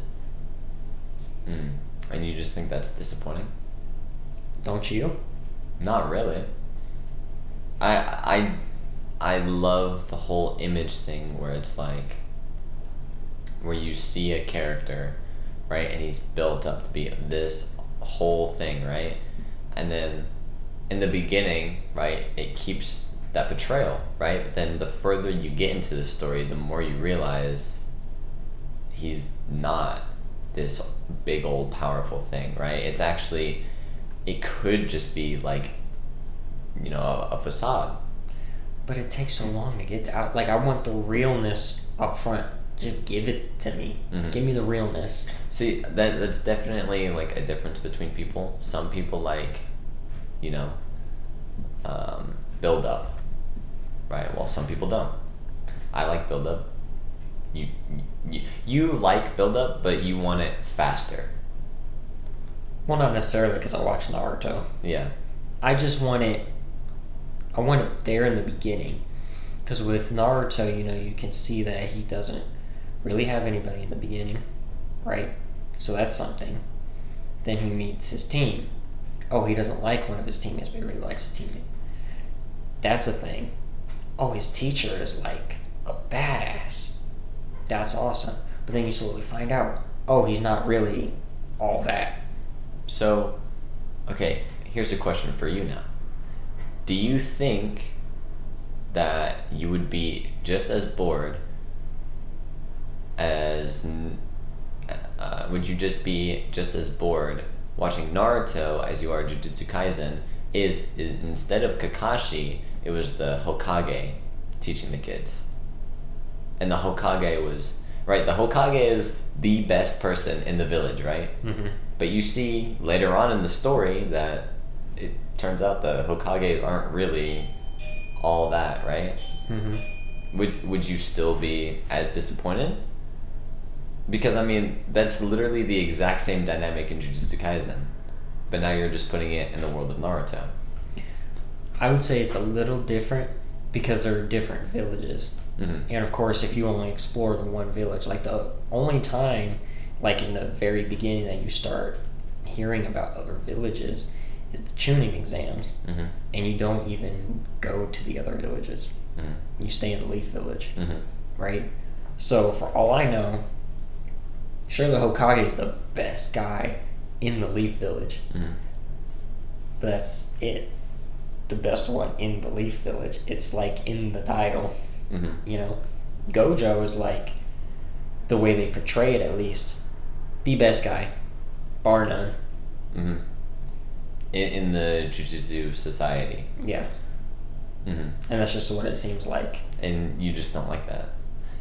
I don't like it being up front. I want to see some struggle. Mm-hmm. With Naruto, the main character, and with Kakashi, and they do the little bell test thing. That struggle, and then I'm having to figure out, do we give Naruto food or do we let him starve? That struggle. Mm-hmm. That struggle all up front. The only struggle I get is from Jujutsu Kaisen is Yuji. Mm-hmm. That's it. You don't get it from Megumi?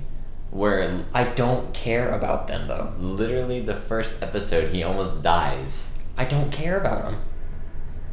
Okay. Why would I don't know anything about them. I don't care about them. Okay. Now, do you think that you may not care about a character, but you can like them later on? Yeah. Once their story starts to But unfold? But that's when it starts to get going. Mm. You see, it sounds like you want it to get going right away. Yeah. Give me some real stuff right off the bat. Mm-hmm. Right off the rip. Mm-hmm. See, he almost died, right? Which is something big because he's a main character. Mm-hmm. But I don't care about the main character. Or one of the main characters. Mm-hmm. And that's just because... They haven't given me a reason. Mm-hmm. There's no reason for me. What, just because he's going to be in the show a lot, I should care about him? Mm-hmm. It's the same thing with Demon Slayer. Yeah. I don't know the Boarhead and Yellow Jacket guy. I don't know their names. Mm-hmm. Why do I care about them? Mm-hmm. One is so seriously annoying that I don't even want to watch the show because of him. Yeah. And Boarhead guy, okay, he's kind of cool because he's crazy. Mm-hmm. But other than that, I don't care about him as a character. So if they gave you a reason off the bat, right, then you would have something... You would be more inclined. Like, I feel like with those characters, I have nothing to latch on to. With, I don't know his name, the main character of Demon Slayer is... Tanjiro. Him. You see the struggle almost right away with him, and you're there, and you feel it, and then when it comes to the training with him trying to cut the rock and everything, you feel every bit of that. Like, that episode where he finally cuts the rock is... I'd say probably better than any Naruto episode. Really? Wow. And I love Naruto, Mm-hmm. but that episode, like, it hit so different, right? So for me, it's just like, I go from caring about this kid, his sister, his family. His family's dead, and I still care about his family. Mm-hmm. To now I have to deal with him, his ghoul. They call them ghouls, right? Or is that a different show? What do they call the monsters in that? Just demons, right? Yeah, demons. Okay. Him, his now demon sister, or like half demon, I don't really know. And 2 annoying characters. Mm-hmm. So 2 out of the 4 main characters I already hate. Mm-hmm. 1 doesn't even talk anymore, so why do I care? Mm-hmm. And now he is having to deal with these 3 annoying characters. Well, wouldn't you say there's always a struggle between him and his demon sister? Yeah, but it's not interesting because you're not learning enough of it fast enough, in my opinion. You know, like, I know Naruto has the, like, it's really bad because it's over-explains everything. You know, you learn one new thing and then you gotta, like, spend an episode explaining it. Yeah. And I understand that does suck, but at least at the end you understand it. Mm-hmm. I don't remember how many episodes I watched, but they were so annoying that even if I cared about the struggle there, they were so annoying that I just couldn't handle it anymore. It was, you know, when you're like a little kid and someone's just like nagging you and, you know, poking at you and everything. That's what it felt like watching that, honestly. Really? Yeah. Wow, that's crazy. I mean, like, I can definitely say that those 2 characters are quite annoying. But I mean, like, they have their cool moments. But that first part of Demon Slayer, man, I was so in. It had me.